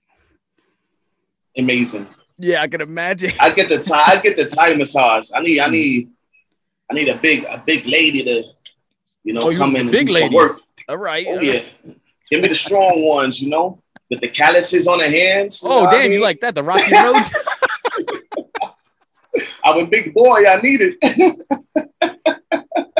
I heard you have like two twins on your back, just like, giving you the heels and shit. You want the calluses and the lady with the Yeah, like sausage fingers. Come with it. Woo. Come with it. This what I'm paying for, man. Come with it. Yo, man. I wanted to feel like a match. Yo, Put those submission holds on. Yeah, right.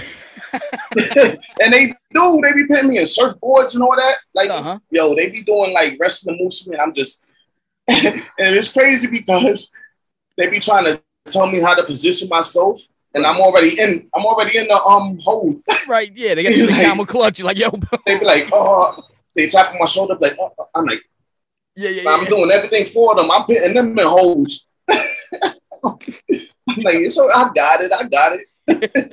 Yeah, how much am I getting paid for this match? Yeah. You're not doing it right. Let me show you the correct technique. Right. I'm giving them new moves to do. So you said your favorite wrestler of all time is 1, 2, 3 Kid, right? Yes. Oh yeah. When did you discover wrestling? Was it around that time, the early 90s? You saw him and you just popped off the page. You're like, I gotta do that. I know about wrestling back in the 80s, but I never connected with it. All right. I never like sat through a full match because like my sister, cousins, like they weren't really into it, so we didn't watch it. Yeah. I would like flick through the channels, and this is at the time when you only have one TV. Mm-hmm. So it's not like I could watch anything I wanted whenever I wanted it. So I would like they would be flicking through the channels. I'd come across wrestling, see it for like a few minutes, and that's it. But I was more into comic books and like action movies and girls. Listen, ain't nothing wrong with the real Xbox, right? You know what I mean? I wasn't into wrestling until 93. Okay. I got into it late, man. I thought wrestling was corny. Yo, I didn't know what wrestling was at first. My friends were outside. They're like, yo, let's wrestle. I'm like, I don't know what's wrestling. And they I was like, oh, shit, all right. So I go to a video store, and I'm like, oh, look, Thunder Lips and Mr. T must be fighting. Yeah. I recognize him from Rocky 3, and boom, it was WrestleMania. And I'm like, oh, shit. And I realized, like, I'm a big boxing fan. I love boxing. But when I saw I'm like, all right, yo, they're in the ring, no gloves. They doing shit. They're jumping. I saw Ricky Steamboat jump off the top rope onto Matt Bourne. I'm like, you can do that? I was like, then with the characters, the promos, I was like, my big thing is I always want to be in the movies. I want to be an actor. I want to be a director. Me too. Okay. So then you know what I'm talking about. I was an actor before I was a wrestler. Yeah. An athlete, you're going and they're like, all right, now I'm a character. I'm acting out, and this is play fighting. Yeah. I'm a stuntman, basically. And dude, I fell in love with the business instantly. I mean, I still go to bed at night trying to book things in my head, even though I'm more than likely not going to do anything else. But there was something about it in the 80s that captured me. So you caught the bug in the 90s. Things started at the first time. They were going through that transition period. So you weren't really into the larger than life guys. You were into like the smaller guys. I always was, man. Was your champ? Mm-hmm. Okay. I was always into the smaller guys, the underdogs. Mm-hmm. Like 1, 2, 3 Kid was the first guy that got me hooked. Okay. You know, I knew about, I'd say one of the first like 4 wrestlers I knew about back in like the 80s was like Rick Rude. Mm-hmm. Because I used to always do the dance to like my sister's friends when they would come over. I do the dance. I knew about Jake the Snake because of Damien. Mm-hmm. I was attracted to that. I knew about the Bulldogs because I had the like big LJN, the big rubber toys. Shits. Yeah, right. And I had a Bret Hart, so I know about Bret Hart. And I know about the Rockers. Mm-hmm. But I didn't fully like get into wrestling. I knew about them because I either had the action figures, saw them maybe once, or had like a little wrestling card. Right. Like, you know, of the Rockers doing like a double drop kick or something like that.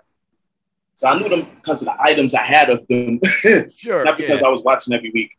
But in 93, man, it was by accident. Me and my brother watching X-Men. Mm-hmm. They're playing a rerun. So we're like, man, let's just look for something else. We turned the channel and WWF Superstars was on. All right. And we're watching, like, oh, this is dope. Yo, why the hell wasn't watching this before? Yeah. You know, then when I saw 1, 2, 3 Kid, I was like, yo, he's like our size and our age. And he's wrestling? Like, what the? Yeah, man. He's beating guys? Yeah. Oh, man, we were hooked. So let me ask you a question. So once you got hooked and you got that bug, obviously you grabbed it and moved forward with it. But like when I caught the bug, I wanted to consume as much as I could. So I went backwards with it. So I started with me too. Yeah, so I started grabbing all the Coliseum videos I can get. Because they weren't major pay-per-views. It was only the first WrestleMania. I'm watching the Coliseum videos. I'm watching house shows. And the matches they put in the house shows were better than what you had on pay-per-view. So I was just trying to consume as much product as I could and understand how we got to this point. Again, as being a movie storyteller, I want to know where I'm coming from. Granted, in the 90s, I mean, right now, somebody tried to get into wrestling. Nobody's going back to the first WrestleMania. It's not happening. They'll watch that. I'm not a fan. Unfortunately. You only had 10 years, less than 10 years, man. To where you go back and do all that research. So what did you like that was older? Man, like WWF was the first like wrestling I've ever seen and knew about. So I would go down to my local video store around the corner. Because I used to always be there because he had like the arcades in there. So I would sometimes look at the videos, look at the packaging and stuff like that and see wrestling and all that. But this is in Harlem or the Bronx? This is when I moved to the Bronx. I moved to the Bronx in like 90. All right. In like 90, I moved to the Bronx. So this was in the Bronx. And man, I would go to the video store and I would get all WWF, like anything WWF, like the super tapes and Coliseum videos, or the compilation ones.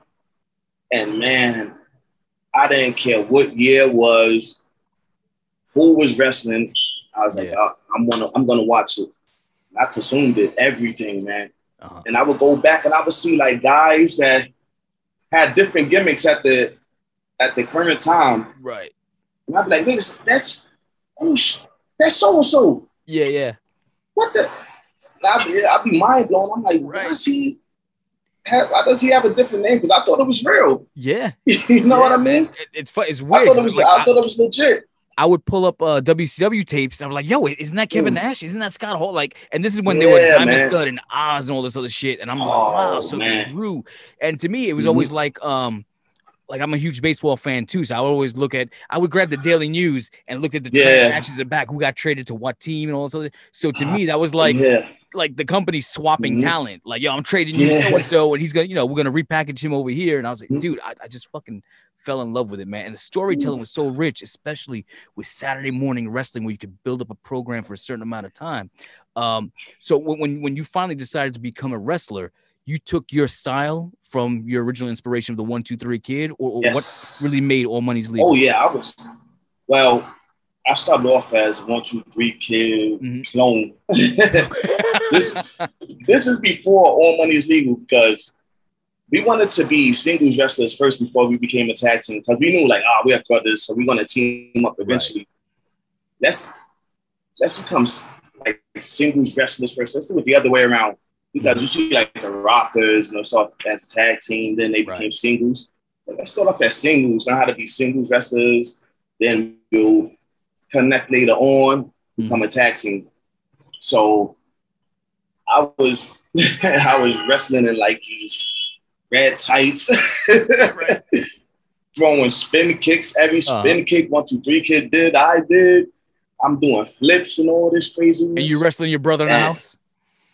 Yeah, in the house. Yeah. But when we first came to the Doghouse, we would rent out the ring. This before we started training. Okay.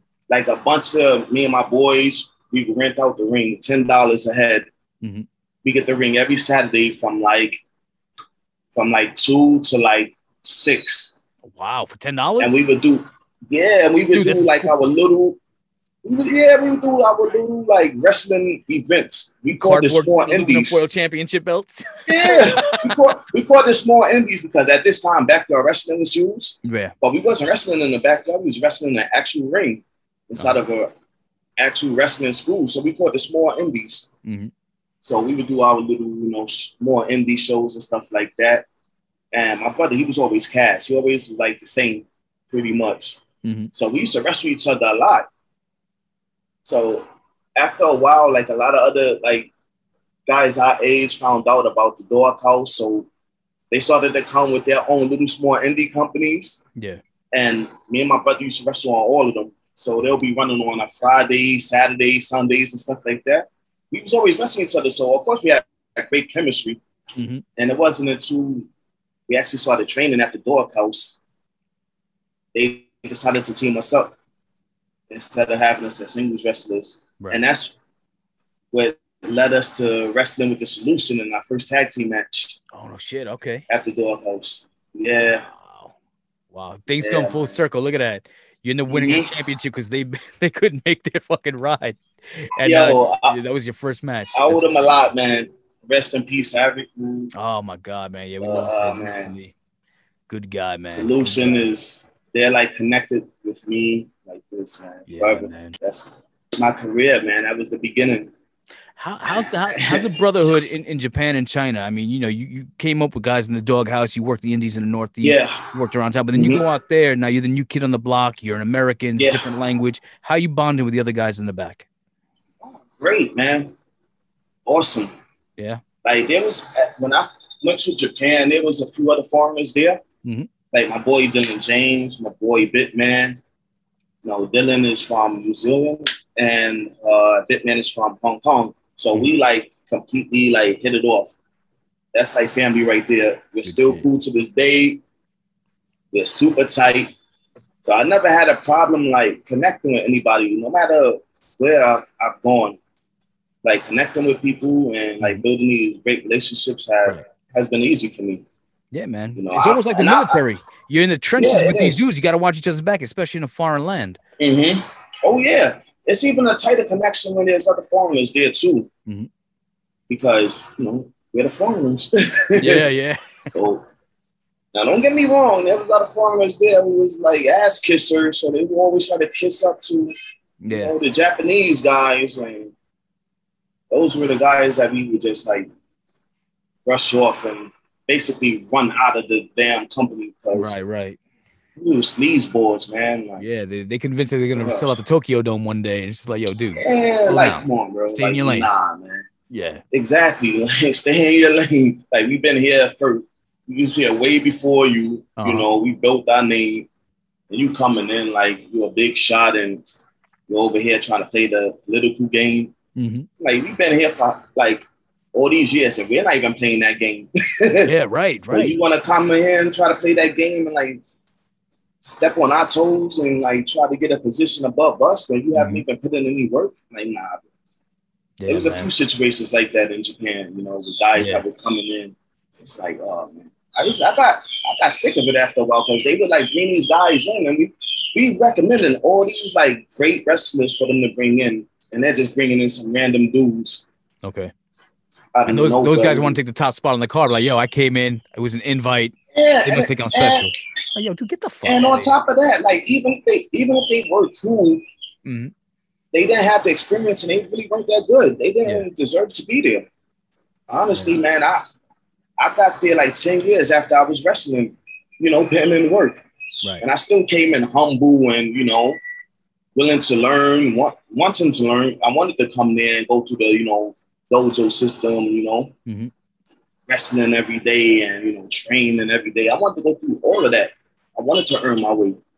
But some of these other guys would come in and they didn't want to train, or even if they train, they can't even get to the damn training session. They can't even get to the warm-ups. It's like, come on, this guy got this golden opportunity and he's just like shit in the bed. So does that help you out though with management when they see you holding your own? They're like, yo, listen, he's not here to play the politics game. Oh yeah, these guys can't hold it. He ran him out of here. Yeah. All fucking mouth, no action. But he's for just being a veteran. Yeah. Oh yeah. Absolutely, man. They saw it, man, and they would give me positive feedback on that because I never like try to push it on anybody, Yeah.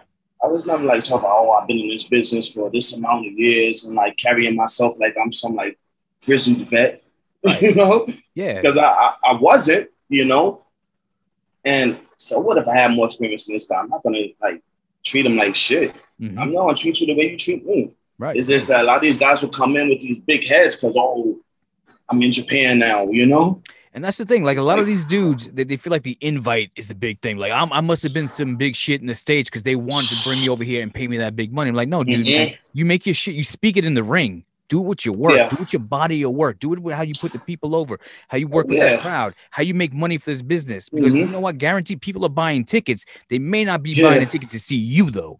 Big difference. Yeah. Yo, that is so true. And I used to always say, man, it's not about how you got here or you getting here. It's about what you do when you are here.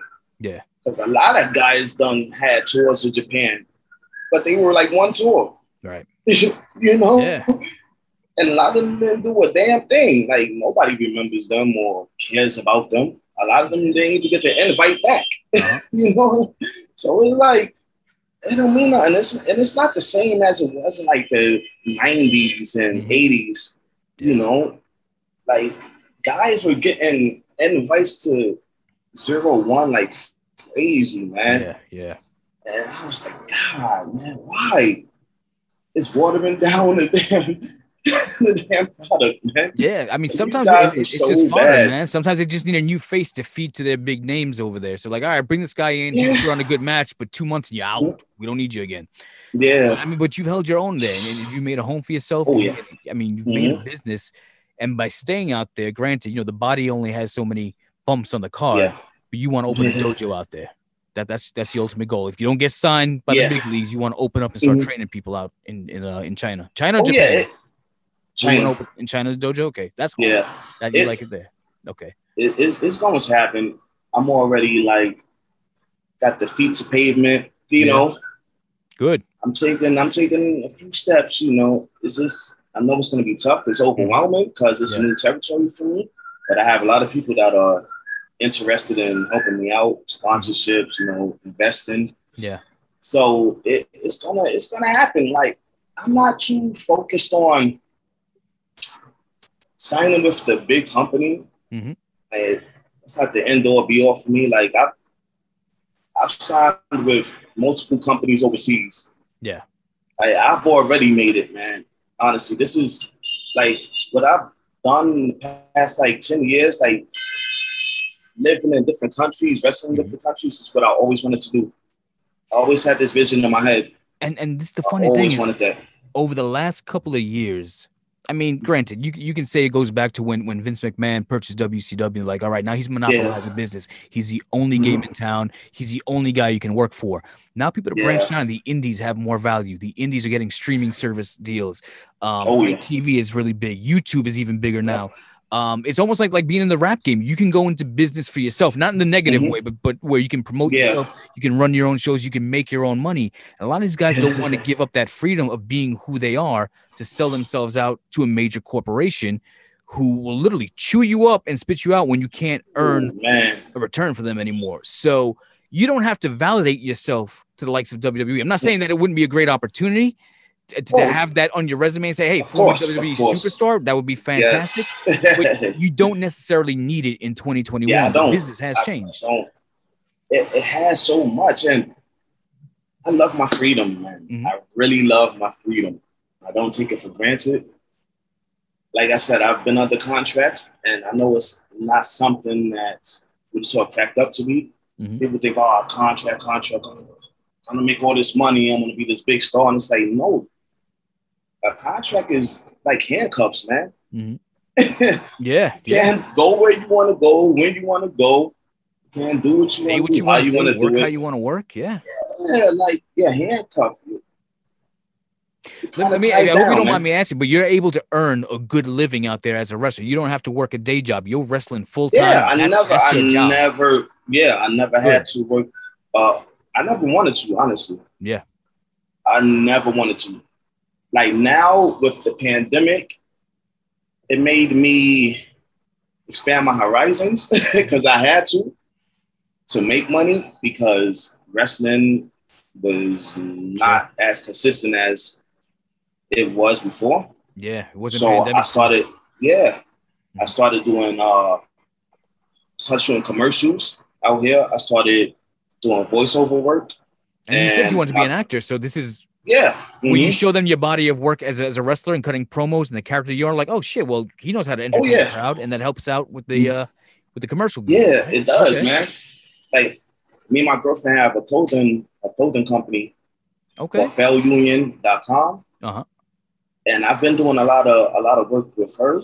You know, because she's into she went to school for directing. You know, she's directed commercials in like Japan and the States, India.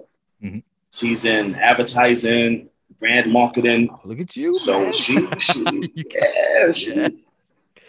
She's a keeper. You know what I mean? So, That's good, she's been helping me out with like the voiceover work, getting me like jobs doing voiceover work and commercials. And you're doing that helped out a lot. You're doing it in American language or Chinese language? Oh yeah. American, okay. Yeah, American, yeah. How's the entertainment industry out there? I mean, like, are there production companies where they're doing like Chinese movies or Asian films or anything like that you can be a part of? Oh yeah, they're always doing films. Okay. They're always doing films. I might have an opportunity for some acting work soon. Okay. Yeah, coming up soon.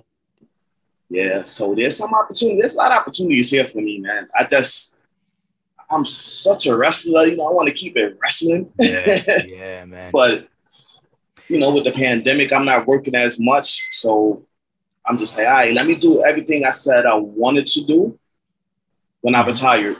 Yeah. That I can do now because I have a little more free time. So that's why I'm getting like the ball rolling with starting my own promotion and dojo, as well as doing like the acting work. So outside of the dojo, like things start to pick up. Outside of the dojo, you want to run and promote. You have your own promotion as well, run shows. Yeah. I mean, you bring that American business sense, and you know how to work with these. You've been around the people who have made it to the top. Yeah. You bring that knowledge and experience there. You can clean house.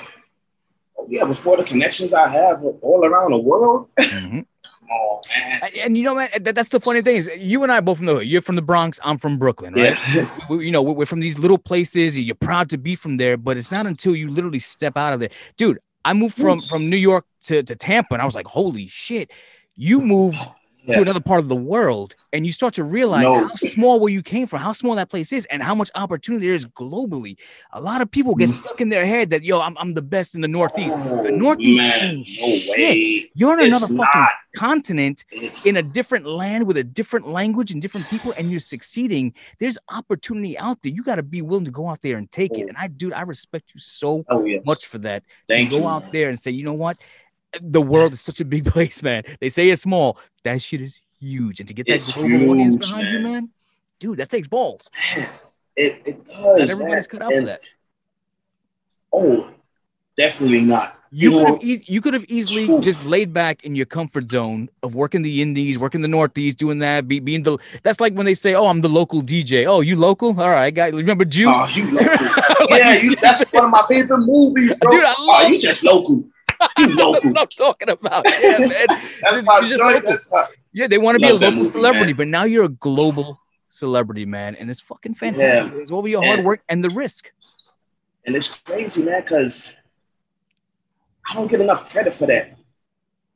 I don't get the spotlight put on me that I should. I'm one of the only wrestlers that's been able to make a living overseas in different countries. Most go to like just Japan and they stay there. Right. Look at all the places I've lived and wrestled. And I'm from New York City. I'm from the Northeast. But you don't see these content creators out here giving me that spotlight like they do other guys that nobody's ever heard of. And I'm like, yo, you hate me that much? Yeah. You're haters for real? Dude. Because I'm like, I see some of the guys they profile and I'm like, who is that? Like, right, yeah. I'm like, all these big things I'm doing, and it's bigger than wrestling. I want to be that bridge. Yeah. From China to all these other countries. I want to have guys be able to come to China, make a living like I have, experience this, and have guys from China go to these other countries and experience. Like, I want to open up these doors for everybody, man. It's not just about me. I'm not selfish. Yeah. Yeah. Dude, you're the founding father. I'm to all these places for a reason, man. You're legit a founding father in China. Because like I said, these dudes like to live in their comfort zone. And they wouldn't take the opportunity. They would wait for a guy like you to be there, then to call you like, yo, bro, can you get me booked? Like, no, dude. You went out there and you made it your own. I had to put in that groundwork, man. Yeah. It's not just for me, man. It's for everybody. When it's all said and done, people are really going to understand why I left my comfort zone and threw caution to the wind. Let me ask you a question. I know you got the girl. What if one day it happens where you end up like your brother, you got little ones running around, little boofers. I mean, how does that stall your progress? Because, you know, the clock don't go backwards. You're not going to get younger. At some point, you want to grow the family in some way. But what does that do to you? I mean, how does that, does your girl have an understanding that maybe one day as things get bigger, as you become a promoter, you got to go globally and you take your tour from China to Japan or Australia to wherever? She knows. Yeah. I mean, she's lived in like a bunch of different countries as well, working just like me. That's why we click, because she's lived in the States. She's lived in Harlem. Oh, really? She's lived in Cali. She's lived in Japan. Okay. And she only moved to these countries for work, just like me. So she understands the grind. Like, we understand each other, you know, so she will understand. Like, let's say that happens, or when it happens, it wouldn't be a problem, you know. Of course, I'll have to take some time off from, like, the wrestling, but hopefully, like, by then, I'll have my company up and running, right. So I could just sit back and chill. You'll be delegating, yeah. Because I'm still going to be touring. Yeah, I'm still going to be touring when my promotion is running shows. I'm not going to be on every show. Right. I'm still going to be doing me. Yeah. But if it happens, a little one comes during that time, cool. I'll just sit back and I'll play the promoter. So let me ask you a question. You've been out there 2 years. That's the home. How are you staying connected with the pop culture changes in the States? So that way, as time goes on, your gimmick can transition so they can understand, they can relate to what's going on. You staying in you watching movies, you listen to music, you seeing things that are changing? Oh yeah. I'm connected. Okay. I don't watch any current wrestling really. Yeah. Outside of my boys and stuff. Or like some of the guys that send me stuff. Like some of the students, because I do like online coaching. Okay. Yeah, I do online coaching with my boy Luke King Sharp. He has an online dojo. All right. So I do online coaching. I told all the guys, like, yo, send me your stuff, man. I don't care what it is. Send me your matches, your promos, and I'll give you feedback. You know, so I watch their stuff, and I might come across like some current stuff from like WWE, AEW, TNA. Only because it's on my news feed. I'm not looking for it. Right. Yeah, dude, I'm the same way. Something catches my eye, I'll watch it. There's only like 30 seconds or something. It's not. I haven't watched a pay-per-view in almost 2 years. I gave up. Me too. It's like they say. It's not the girl I fell in love with. She's changed now. It's just different. I say that too. I'm like, it's not what I grew up on. So yeah, I don't watch it, man. Yeah, man. Like, So does that play a part into your decision to not want to come back? Because you're like, well, if I come back, that's where you want me to work. I don't want to do that shit. That plays a part too. Yes, it does. That plays a part. But I'll say this, man. It's still a goal of mine. I'm just not chasing it. Right. You know, I built up a resume for myself that's very impressive. You know, my work speaks for itself. Yeah. It's not my job to go to you like, can I get an opportunity? Where's the talent relation people? You know? Right. Yeah. You're not a rookie, man. Like, you've worked globally. They should say, I've seen your stuff. I've seen your links. There's no reason. You don't have to go send them the VHS and the headshot. Yeah. Especially in the social media age. Come on now. All my stuff is on Facebook. It's on Twitter. It's on Instagram. I post on Instagram every day. And I'm not posting pictures. I'm posting actual video matches and clips. Dude, I was going to say that. I mean, you're a marketing machine. Not even just for yourself, but for your promotions. Yes. And it could. I need to get a little better with it. You know, that's why I've been doing a lot of podcasts. Okay. Like, I've been on a roll. Yeah. This one right here is probably podcast like number 7 or 8. Oh, yeah. I in know. Like 2 weeks. I'm like, oh, shit. I'm like, damn, he's booked everywhere. Yo, man. It's what, like, I woke up at 7 a.m. to do this with you. Yeah. And I'm usually up at like 10. Yeah, man. Wow. Yeah, it's your PM is my AM. My AM is your PM. Gotcha. So it's a 12-hour difference? Yeah, man. Okay. So, well, good morning. I just been on the road. Thank you. Good morning to you. And good night. Because after this, it's going to be about Damn, I don't even know what time, but it's gonna be nighttime. yeah, man. Nah, here, dude. I've seen you around. I know you. I know you did Todd's podcast a couple of times. Yeah, I think you did. You did Boogaloo's podcast? Yeah, Eddie Guapo and Angel. Eddie Guapo and Angel. Yeah. So I'm booked to do Boogaloo's. Oh, that's what you're booked for. Okay, yeah, I saw him mention that. Yeah, I booked for soon. Yeah, man. Yeah. Like I said, you've been doing the rounds now, which is good because, like I said, they got to know more about what's going on. I think that you winning the IBEW title, being the first champion there, helping promote a new promotion, talking about what you've already accomplished over there, but what your goals are in the future. So they don't just say, oh, well, Marcelo's out there and he's just doing his fucking thing because he couldn't get work over here. No. That's not the deal. Marcelo's out here building a business. I am the business. It's like Jay-Z said, I'm not a businessman. Yeah. I'm a business man. That's right. Right. Yo, and that's another thing too, man, about the States, man. That's why, like, when I left 01 and I moved back to the States, I wasn't taking a lot of indie bookings. Okay. And the reason why is because, you know, these promoters, they remember me as K Pusher or Coolie K. They remember me as a tag team wrestler. So I haven't had a singles run in the States like that. So these promoters, they wasn't trying to pay me what I was making in Japan. Right. And they used the excuse of, oh, yeah, you was wrestling in Japan, but you was wrestling for all Japan. I'm like, come on, bro. So financially, it's not even worth it for you to come back. Yeah, I'm like. For what? So you get $100 a show? Like, yeah, I'm like, come on. Like, I'm in Japan. I'm wrestling every day. I'm in the magazines. I'm on TV. I was doing pay-per-views. Yeah. Like, it doesn't matter where I'm wrestling. Look where I'm wrestling. I'm wrestling with some of the greats. I'm trained by some of the greats. Masato Tanaka, former ECW World Heavyweight Champion. Hell yeah. Shinjiro Otani, the first WCW Cruiserweight Champion. You know, Kido Hodaka, like, these are like three of the best wrestlers in Japan, and they trained me. You know, I wrestled with these guys. I teamed with these guys. I learned under these guys. And it's not about where you've been. It's about what you do in the ring. What you bring to the table. So, like, come on, don't throw that, you ain't wrestling for All Japan nonsense, or you ain't wrestling with WWE, or you wrestling on cheap. Like, come on now. You also learning the business aspects out there from like Tanaka, like understand, so you can connect with the people better, not just in the ring. But listen, this is what they like to buy. This is where they want to put their money into. Here's how you would set up a show. Here are the strong markets. You're picking that knowledge up too? Oh, yeah. Okay. Oh, yeah. Yeah, man, everything's an education. Everything, man. Everything.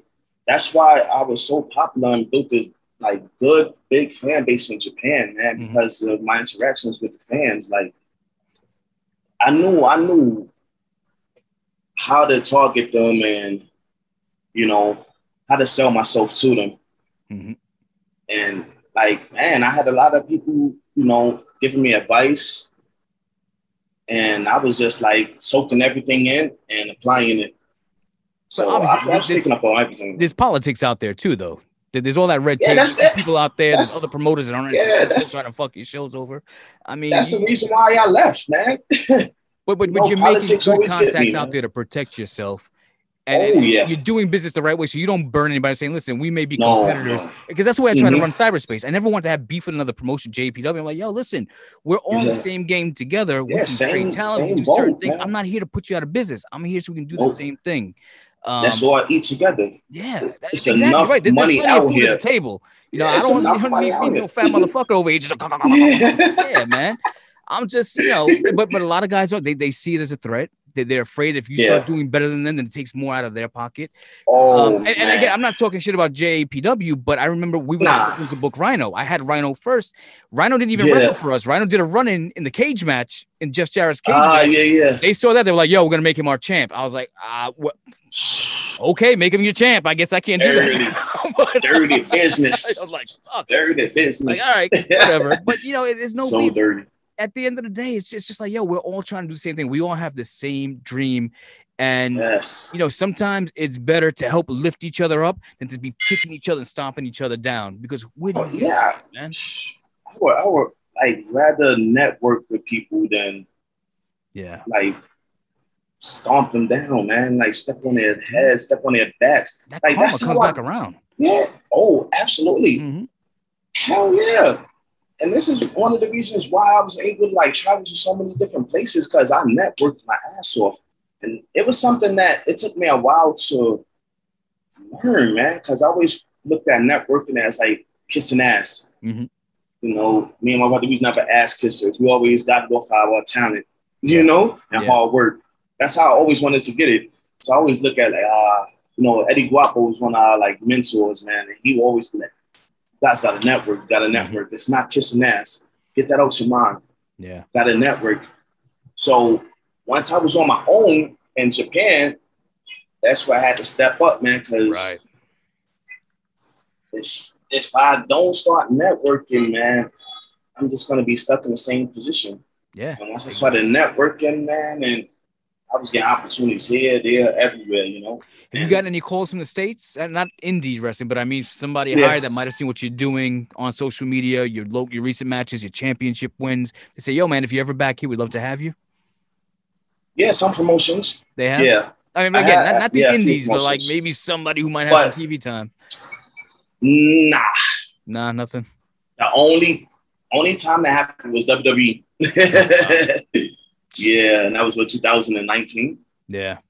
You know, it's I look at it as like out of sight, out of mind, even though I hate that because social media, like people really can't say that, but I know that's how they think. Yeah, it's crazy, man. It's like we mentioned before. And I always fucking go back to like 60 seconds. Even if you did a job match for Jungle Boy on AEW, you have the moniker of as seen on AEW. That's it. Yeah. And it's just one of those things where like just to have that little notch in your belt. And like I said, what you bring to the table, I don't understand how these people don't see dollar signs in their fucking eyes. Everybody comes with their boombox. They give you your custom music. They'll have your brother rapping on it. He'll lead you to the ring with the microphone. You got little foam boomboxes that you're passing out to people. Yeah, I mean, dude, there's so much enriched, so marketable, man, that the American audiences will get because this was born and bred from an American idea, and they're missing out on that opportunity. And there's nobody else like that. And this is why I keep on getting ripped off. All Money is Legal is probably the most ripped off tag team ever. Yeah, you've seen a lot of that? Yes, man. And even me now as a singles wrestler. They're ripping off Boofa? Like, there's a team in AEW. One of them comes out with a boombox. It's not even a real boombox. One of them is a rapper, the smaller one. The other one's coming out with a boombox, who's the bigger one. But the boombox, it's not even a boombox. It's like one of them boom. I don't even know what they call it, the bump box or something. Nah. It looks ridiculous. So they got that thing going on there now. And I'm like, these guys are from the Northeast. Of course. You know, I've done shows with them. Yep. Oh, you've done shows with them? So you know them. Yeah. Which I don't know them, but I was in the same locker room with them when they was doing different characters. It's safe to say that you've inspired what they're doing right now, that they might have seen your clips like, oh, good idea. I'll take one of those. All Money has inspired a lot of teams. And a lot of people are still wrestling today, you know? And I was watching this is the first time, man. The A&E documentary on Booker T, and every time they kept talking about the FA Express, I thought about you and your brother a lot. Reminds me so much of you guys. Harlem Heat was one of our favorite tag teams. When we first started watching, WWF was first, then we caught on to WCW. Like 90, maybe 94, 95, and we saw Harlem Heat, and they was from 110th Street. Yo, that's our team, man. They're like from 110th Street. Yo, Houston. big fans. Like, what? Yeah, 110th Street. I'm like, yo, and that used to be like my old hood, like Uptown, Amsterdam Avenue, St. Nicholas, 145th, and all that. Like that's like my old hood. Yeah. So when they would talk about 110th Street, I'd be so hyped. I'd always tell my mom, like, oh, you see these guys down there? You see them on 110th Street? She's like, no, I've never seen them, but I'll be looking for them. Like, my mom still knows who Booker T is in the Harlem Heat and 1-2-3 Kid because of me, because I was such a huge fan of theirs, man. How does she feel about your career as a wrestler? Oh, man. She wasn't, she kind of thought, everybody thought it was a phase because we was never into wrestling. Okay. So they thought it was a phase that we was going to grow out of. But once we started wrestling, like traveling throughout, the Northeast, wrestling and making money, she was like, oh, wow, I'm serious now? Okay. Yeah. But once I moved to Japan, man, that's when she was like, serious. Oh, wow. Yeah. Yeah. That's when everybody's like, oh, my parents, my father was the same way. Like, I always wanted to go to film school. And they're like, nah, man, that's for Jewish people. You never make it in Hollywood. You'll never be Tarantino. And I'm like, okay. So I went to criminal justice school to go be a detective. I want to go into internal affairs and bust cops because I'm from the Giuliani era where they would stop and frisk. So I'm in Brooklyn. They're like, yo, you come here. Yeah, you fit the description. What the fuck are you talking about? So they pat me down. I'm like, yo, I want to go. If I can't be a director or an actor, I want to be a cop that goes out and busts cops. And I went to John Jay in Manhattan, but I found the drama department. And I was, so I never even graduated college because I spent all my time in the drama and theater department. And, I ended up, doing the first ever podcast back in 97, TV shows, and when the internet was blowing up. So, so once I did that, then I get the contract from WCW to do stuff with them. And I'm like, and I'm writing for magazines. And my parents always thought that wrestling was a phase, like you said, until I started making money with it, until I started making a living off of it. And, I bust my parents' chops every night. We'll go to see a movie. We'll go see the Marvel movies where you got to wait 15 minutes to see the end credit scene. And every time for 15 minutes, I'm elbowing them. I could have had that job. Could have had that job. Yeah. I went over there. Yeah. But it's one of those things, man. You got to follow your dreams, man. You got to. Because if you don't do it, the thing is, you saw somebody that did the job and they're getting paid to do it. Why the fuck can't you? And if you couldn't be a wrestler, you could have been a booker, you could have been a costume designer, you could have been a producer, you could have just been in as long as you wake up every day and you're going to do that dream job. It may not be the top name on the board, but it's part of the production. That's your dream, man. You're there. And a lot of old timers don't believe that. They don't accept it. They're like, yo, get a city job with sanitation with a pension and benefits. Fuck out of here. Work for the MTA, get that MTA job. Yeah, man. It's just like, yo, I got dreams. I got to follow. Oh, yeah, man. But I was ready to get out the States anyways, man. I was so ready to go. It's like, I was following in the footsteps of, guys like 1, 2, 3 Kid who did the Japanese tours. Yeah. I was following the footsteps of one of my mentors, Tuco Scorpio. Oh, another one. He trained in a All Japan dojo. Mm-hmm. Then from there, he lived in Germany. He wrestled in all these different countries. These are the guys that inspired me. Yeah. Because I'm like, damn, you can wrestle in Japan. You can wrestle over here in Germany. You can wrestle over here in, name the country you could wrestle there. And I'm like, wow, there's wrestling there? Yeah. So I was like, I want to do that. I'm from Hunts Point. I'm from Harlem. I'm from New York City. I want to get out. When did you start adapting to the business side of things? When did you start saying, all right, I'm going to start winding down, but I want to start learning how to run these shows. I want to learn how to get a building. I want to learn how to get insurance. I want to get a ring. And by the way, speaking of rings, that ring that you won that champion, that shit was soft as hell in the middle. I would love to bump in that. I was talking to Toddy about this. That was a hard ring to wrestle in. Oh, get out of it. Oh, because it was soft, right? I saw you try to go to the top ropes and the cables were all a little loose. Not the softness. I like stiffer rings. Like Japan, the rings are stiff. So I'm used to that. Right. But the bounciness, it's hard to get just a little too much. Yeah. Yeah. And the final canvas, so slippery. The ropes are so loose. Right. So it was kind of tough, man. I noticed on a couple of your forearm shots and your clotheslines, when he hit the mat, it would spring you up like a trampoline. Yeah. So it's hard for you to set up for your next move. You're like, now I'm back. Exactly, man. You gotta pop up on your feet, set, then go with right. Man, it was the bump was amazing. Right, the bump is soft as hell. That ring was amazing. That's like a Posturepedic mattress. You're like, I can do this. Yeah. I'm like, yo, I was wrestling with my son. We went to one of these little gimmick spots over here that's got the ball pits and shit like that. And we're wrestling. He suplexed me in the ball pit, and it's all foam. Dude, I got in there. I couldn't get out. I started panicking. I was like, oh shit, I can't move. Move. It's so hard to get out of those things. I got in one before. Yo, it feels like you're drowning. Yeah, exactly. Without being in water, that's a great workout. Yeah. Now I see why they have one of those rings in the performance center. Okay. It's super cushiony. Right. And it's for that reason, because it takes so much energy to move around that thing. I almost went into anxiety because I couldn't get out. I had nothing to grab onto. I was in the middle of the pit, and the styrofoam is just pushing me down further. And I'm losing my shit. And I saw your ring, and I was like, that reminds me of that fucking foam pit, man. Yeah, man. That damn dent in the middle. Yeah. Oh man. That's why I wasn't even trying to run the ropes that much. I had to change things before the match and during the match. Was that a 20-foot ring? It looked pretty big. Yeah. 20 foot, yeah. Okay. Yeah. And that's the thing in Japan, like in China, they don't really know how to make the rings that good. Okay. Because like the ropes are like low. If you notice, the ropes are low. Like the rings in China, the ropes are either too low or too high because they don't really have like like kind of like an idea of like how to make the ring correctly to make it right, you know. So they just going off like pictures and what this guy is saying, and it's kind of tough. Like the rings in Hong Kong are way better. They're Japanese rings. Man, I went to a show stiffness in Texas, and all that.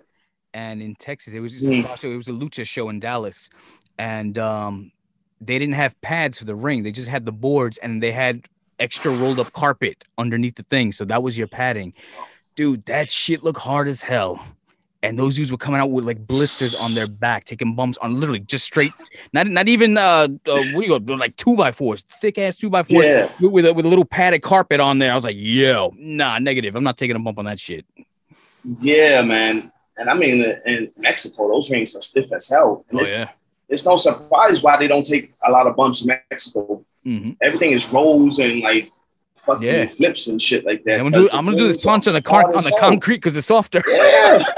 That's all. Like, yo, I understand why the luchador style was so acrobatic, because these guys can't be bumping around like that and those stiff ass rings. You know what I mean? Like, yo, man, that's why they hate taking bumps. They're like, nah. Yeah. They take a drop kick and take a roll bump off of it. Like, so once you start running as a promo, what do you think is gonna be the most difficult part of the business aspect of things? Oh, I don't know, man. I really don't know. I think everything's gonna be hard at first. Yeah, definitely. I mean, so you talk about your heart rate going up. We're like, oh, my money's in this shit. Hey, everything is gonna be tough, man. That's gonna be like the hardest thing is this. But what kind of struggles have you seen the bookers go through out there, or not necessarily the bookers, but the promoters, in terms of getting fans to the arena, getting more crowds there, selling tickets, getting insurance? I mean, have you got all those bases covered yet? So when you finally decide to do it, you're like, all right, look, it may not be the most successful thing at first, but it's put together right. I got all my ducks in order. Yeah, I think for me, seeing the talent here, I think the hardest thing for me is going to be the matches, like the in-ring quality. All right. I think that's going to be the toughest, because, you know, there's a lot of, no, I won't say a lot of promotions here in China. There's about 5, and I wrestle for all of them, and I know like the promoters and all that. So I know I won't have a hard time finding a building. I already have somebody that's found a building for me. I know getting insurance. I know all that stuff, like all the paperwork and all that, behind the scenes stuff won't be as hard because I'll have a lot of help. Yeah. I think the in-ring quality is going to be something that I'm going to have a hard time with, because a lot of the guys here, they have a lot of potential, but they don't really know how to connect the dots. So when you start running as a promoter, on like AEW and stuff and like that, like the style that we see now, that's what they want to do. And they try it, but it doesn't look good because they don't have the basics down packed. They don't have the footwork down packed to make it look crisp. It looks very choppy, and they don't really understand the psychology of pro wrestling, you know? But as a promoter, are you going to separate church and state? And what I mean by that is you're going to have your dojo and you're going to have your shows, but your shows aren't going to be student shows. Your show's going to be with guys who are established now because you got it. That's where your money's coming in. Yeah. Okay. Gotcha. Yeah. You know what it's like out here when you see student shows, like, oh, these fucking ticket sellers. Here we go. a Frank Goodman show. There's 7 hours of ticket sales before you get to Shane Douglas and Sabu. It's like maybe you stay to like the last minute to get the main event at like 2 a.m. Right. I was a part of those shows, man. I know. I know all about it. I'm like, I was out of there like at like freaking 8:30. I ain't staying here. Like, I don't know. But yeah, man. I don't know who runs the longer show, Frank Goodman or Toddy D. I don't go figure. Let me see. Toddy D's got that 9-hour podcast. Shout out to him, the Toddy D Pro Wrestling Experience. Well, I don't know who has a longer show, but they give each other a run for their money. Oh, absolutely. I would say it. Like, they're about like even right now. Like they're right there. Hey, man, he's a New York guy. You know, Brooklyn's own Toddy D. He maybe shows got inspired. I don't know. That's my dude, though. I love Toddy D. He's a good guy. Oh, hell yeah. Good show, man. I'm really glad to see he's doing things out there. But listen, man, I know you woke up early so we can have this chat. And like Toddy D do, we'll do this again, not next week, but soon. Yeah. Go out there, man. Bust your asses at the IBEW champion. Continued success. I want to hear more about your journey. I want to hear more about your success, your growth, and the things that you're doing out there, dude. I don't take any credit for any of your success. All I did was give you an opportunity. Man. You guys went out give you the credit and busted so much ass. So I hope that I'm in my right place when I say I am proud of everything that you have accomplished. I don't know, you know, because there's a lot of guys out there who want to take the credit. Like, I used to work with him and I booked him and I did this for him. Dude. Fuck that. You was in the ring. You got the response. You designed who you are. You and your brother came up with that mentality. You're a self-made man. And all I can say is I'm proud to and honored to have worked with you. I'm proud and honored to have you have been one of my champions. But more so, it's almost like a father seeing his son grow and like, I'm proud of the man you've become. And dude, it's been 15 years, way too long. I can't wait to see more Boof in the Boombox, brother. Thank you, bro. I want to thank you again for everything, man. I'm proud of you as well. And like, once I saw you post up those videos, I was like, I gotta leave a comment, man.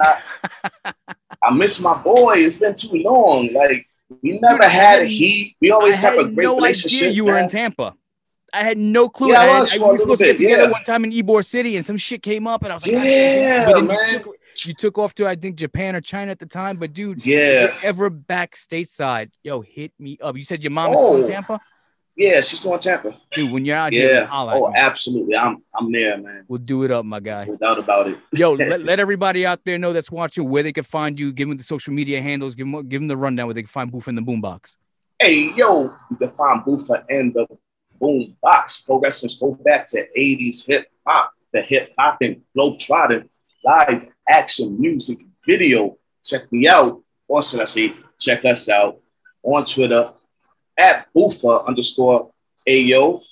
That's 2 A's, 1 Y, triple O. It's the same on Instagram and on Facebook. You can check me out at Forrest Marcelo Rhymes. Oh, you put your government name out there, huh? Hey, it's because, man, I didn't want to. I didn't want to. But I changed my name so many times that they didn't allow me to change it again. Oh. So they was like, get stuck with Forrest Marcelo Rhymes. I'm like, come on, bro. Come on, man. Yo, they got still a dope name, though. I don't know. That Marcelo is just fucking flies on the tip of the tongue. Yeah. It's like Billy D. Williams.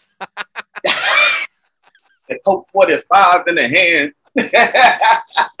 Billy D. Good old Billy D. Hey, man. Yeah, man. And, yo, you got more? You got more? Man. Like, I don't know. Hey, and I got my YouTube, you know, that's, what is it, youtube.com/allmoneyislegal #1. And I mean, that's pretty much it, man. All right, man. So, all I got. We'll get it out there. We'll get it rolling. But this will be the first, definitely not the last, man. We definitely got to catch up again. Bro, it's been a pleasure talking. I'm so glad we have to catch up. I got so much knowledge from you, from what you've been doing and that great mindset that you got for this business. And like I said, it's not just a character. You are looking at this as a future, as an industry, as an entrepreneur in a new land that's newly adopting the pro wrestling business. So, man, I wish you all the luck in the world and so much respect. Thank you. And I want to see and hear more about it. So, ladies and gentlemen, that's going to be it for the Midnight Hustle. This edition here, we got Boofer in the boombox.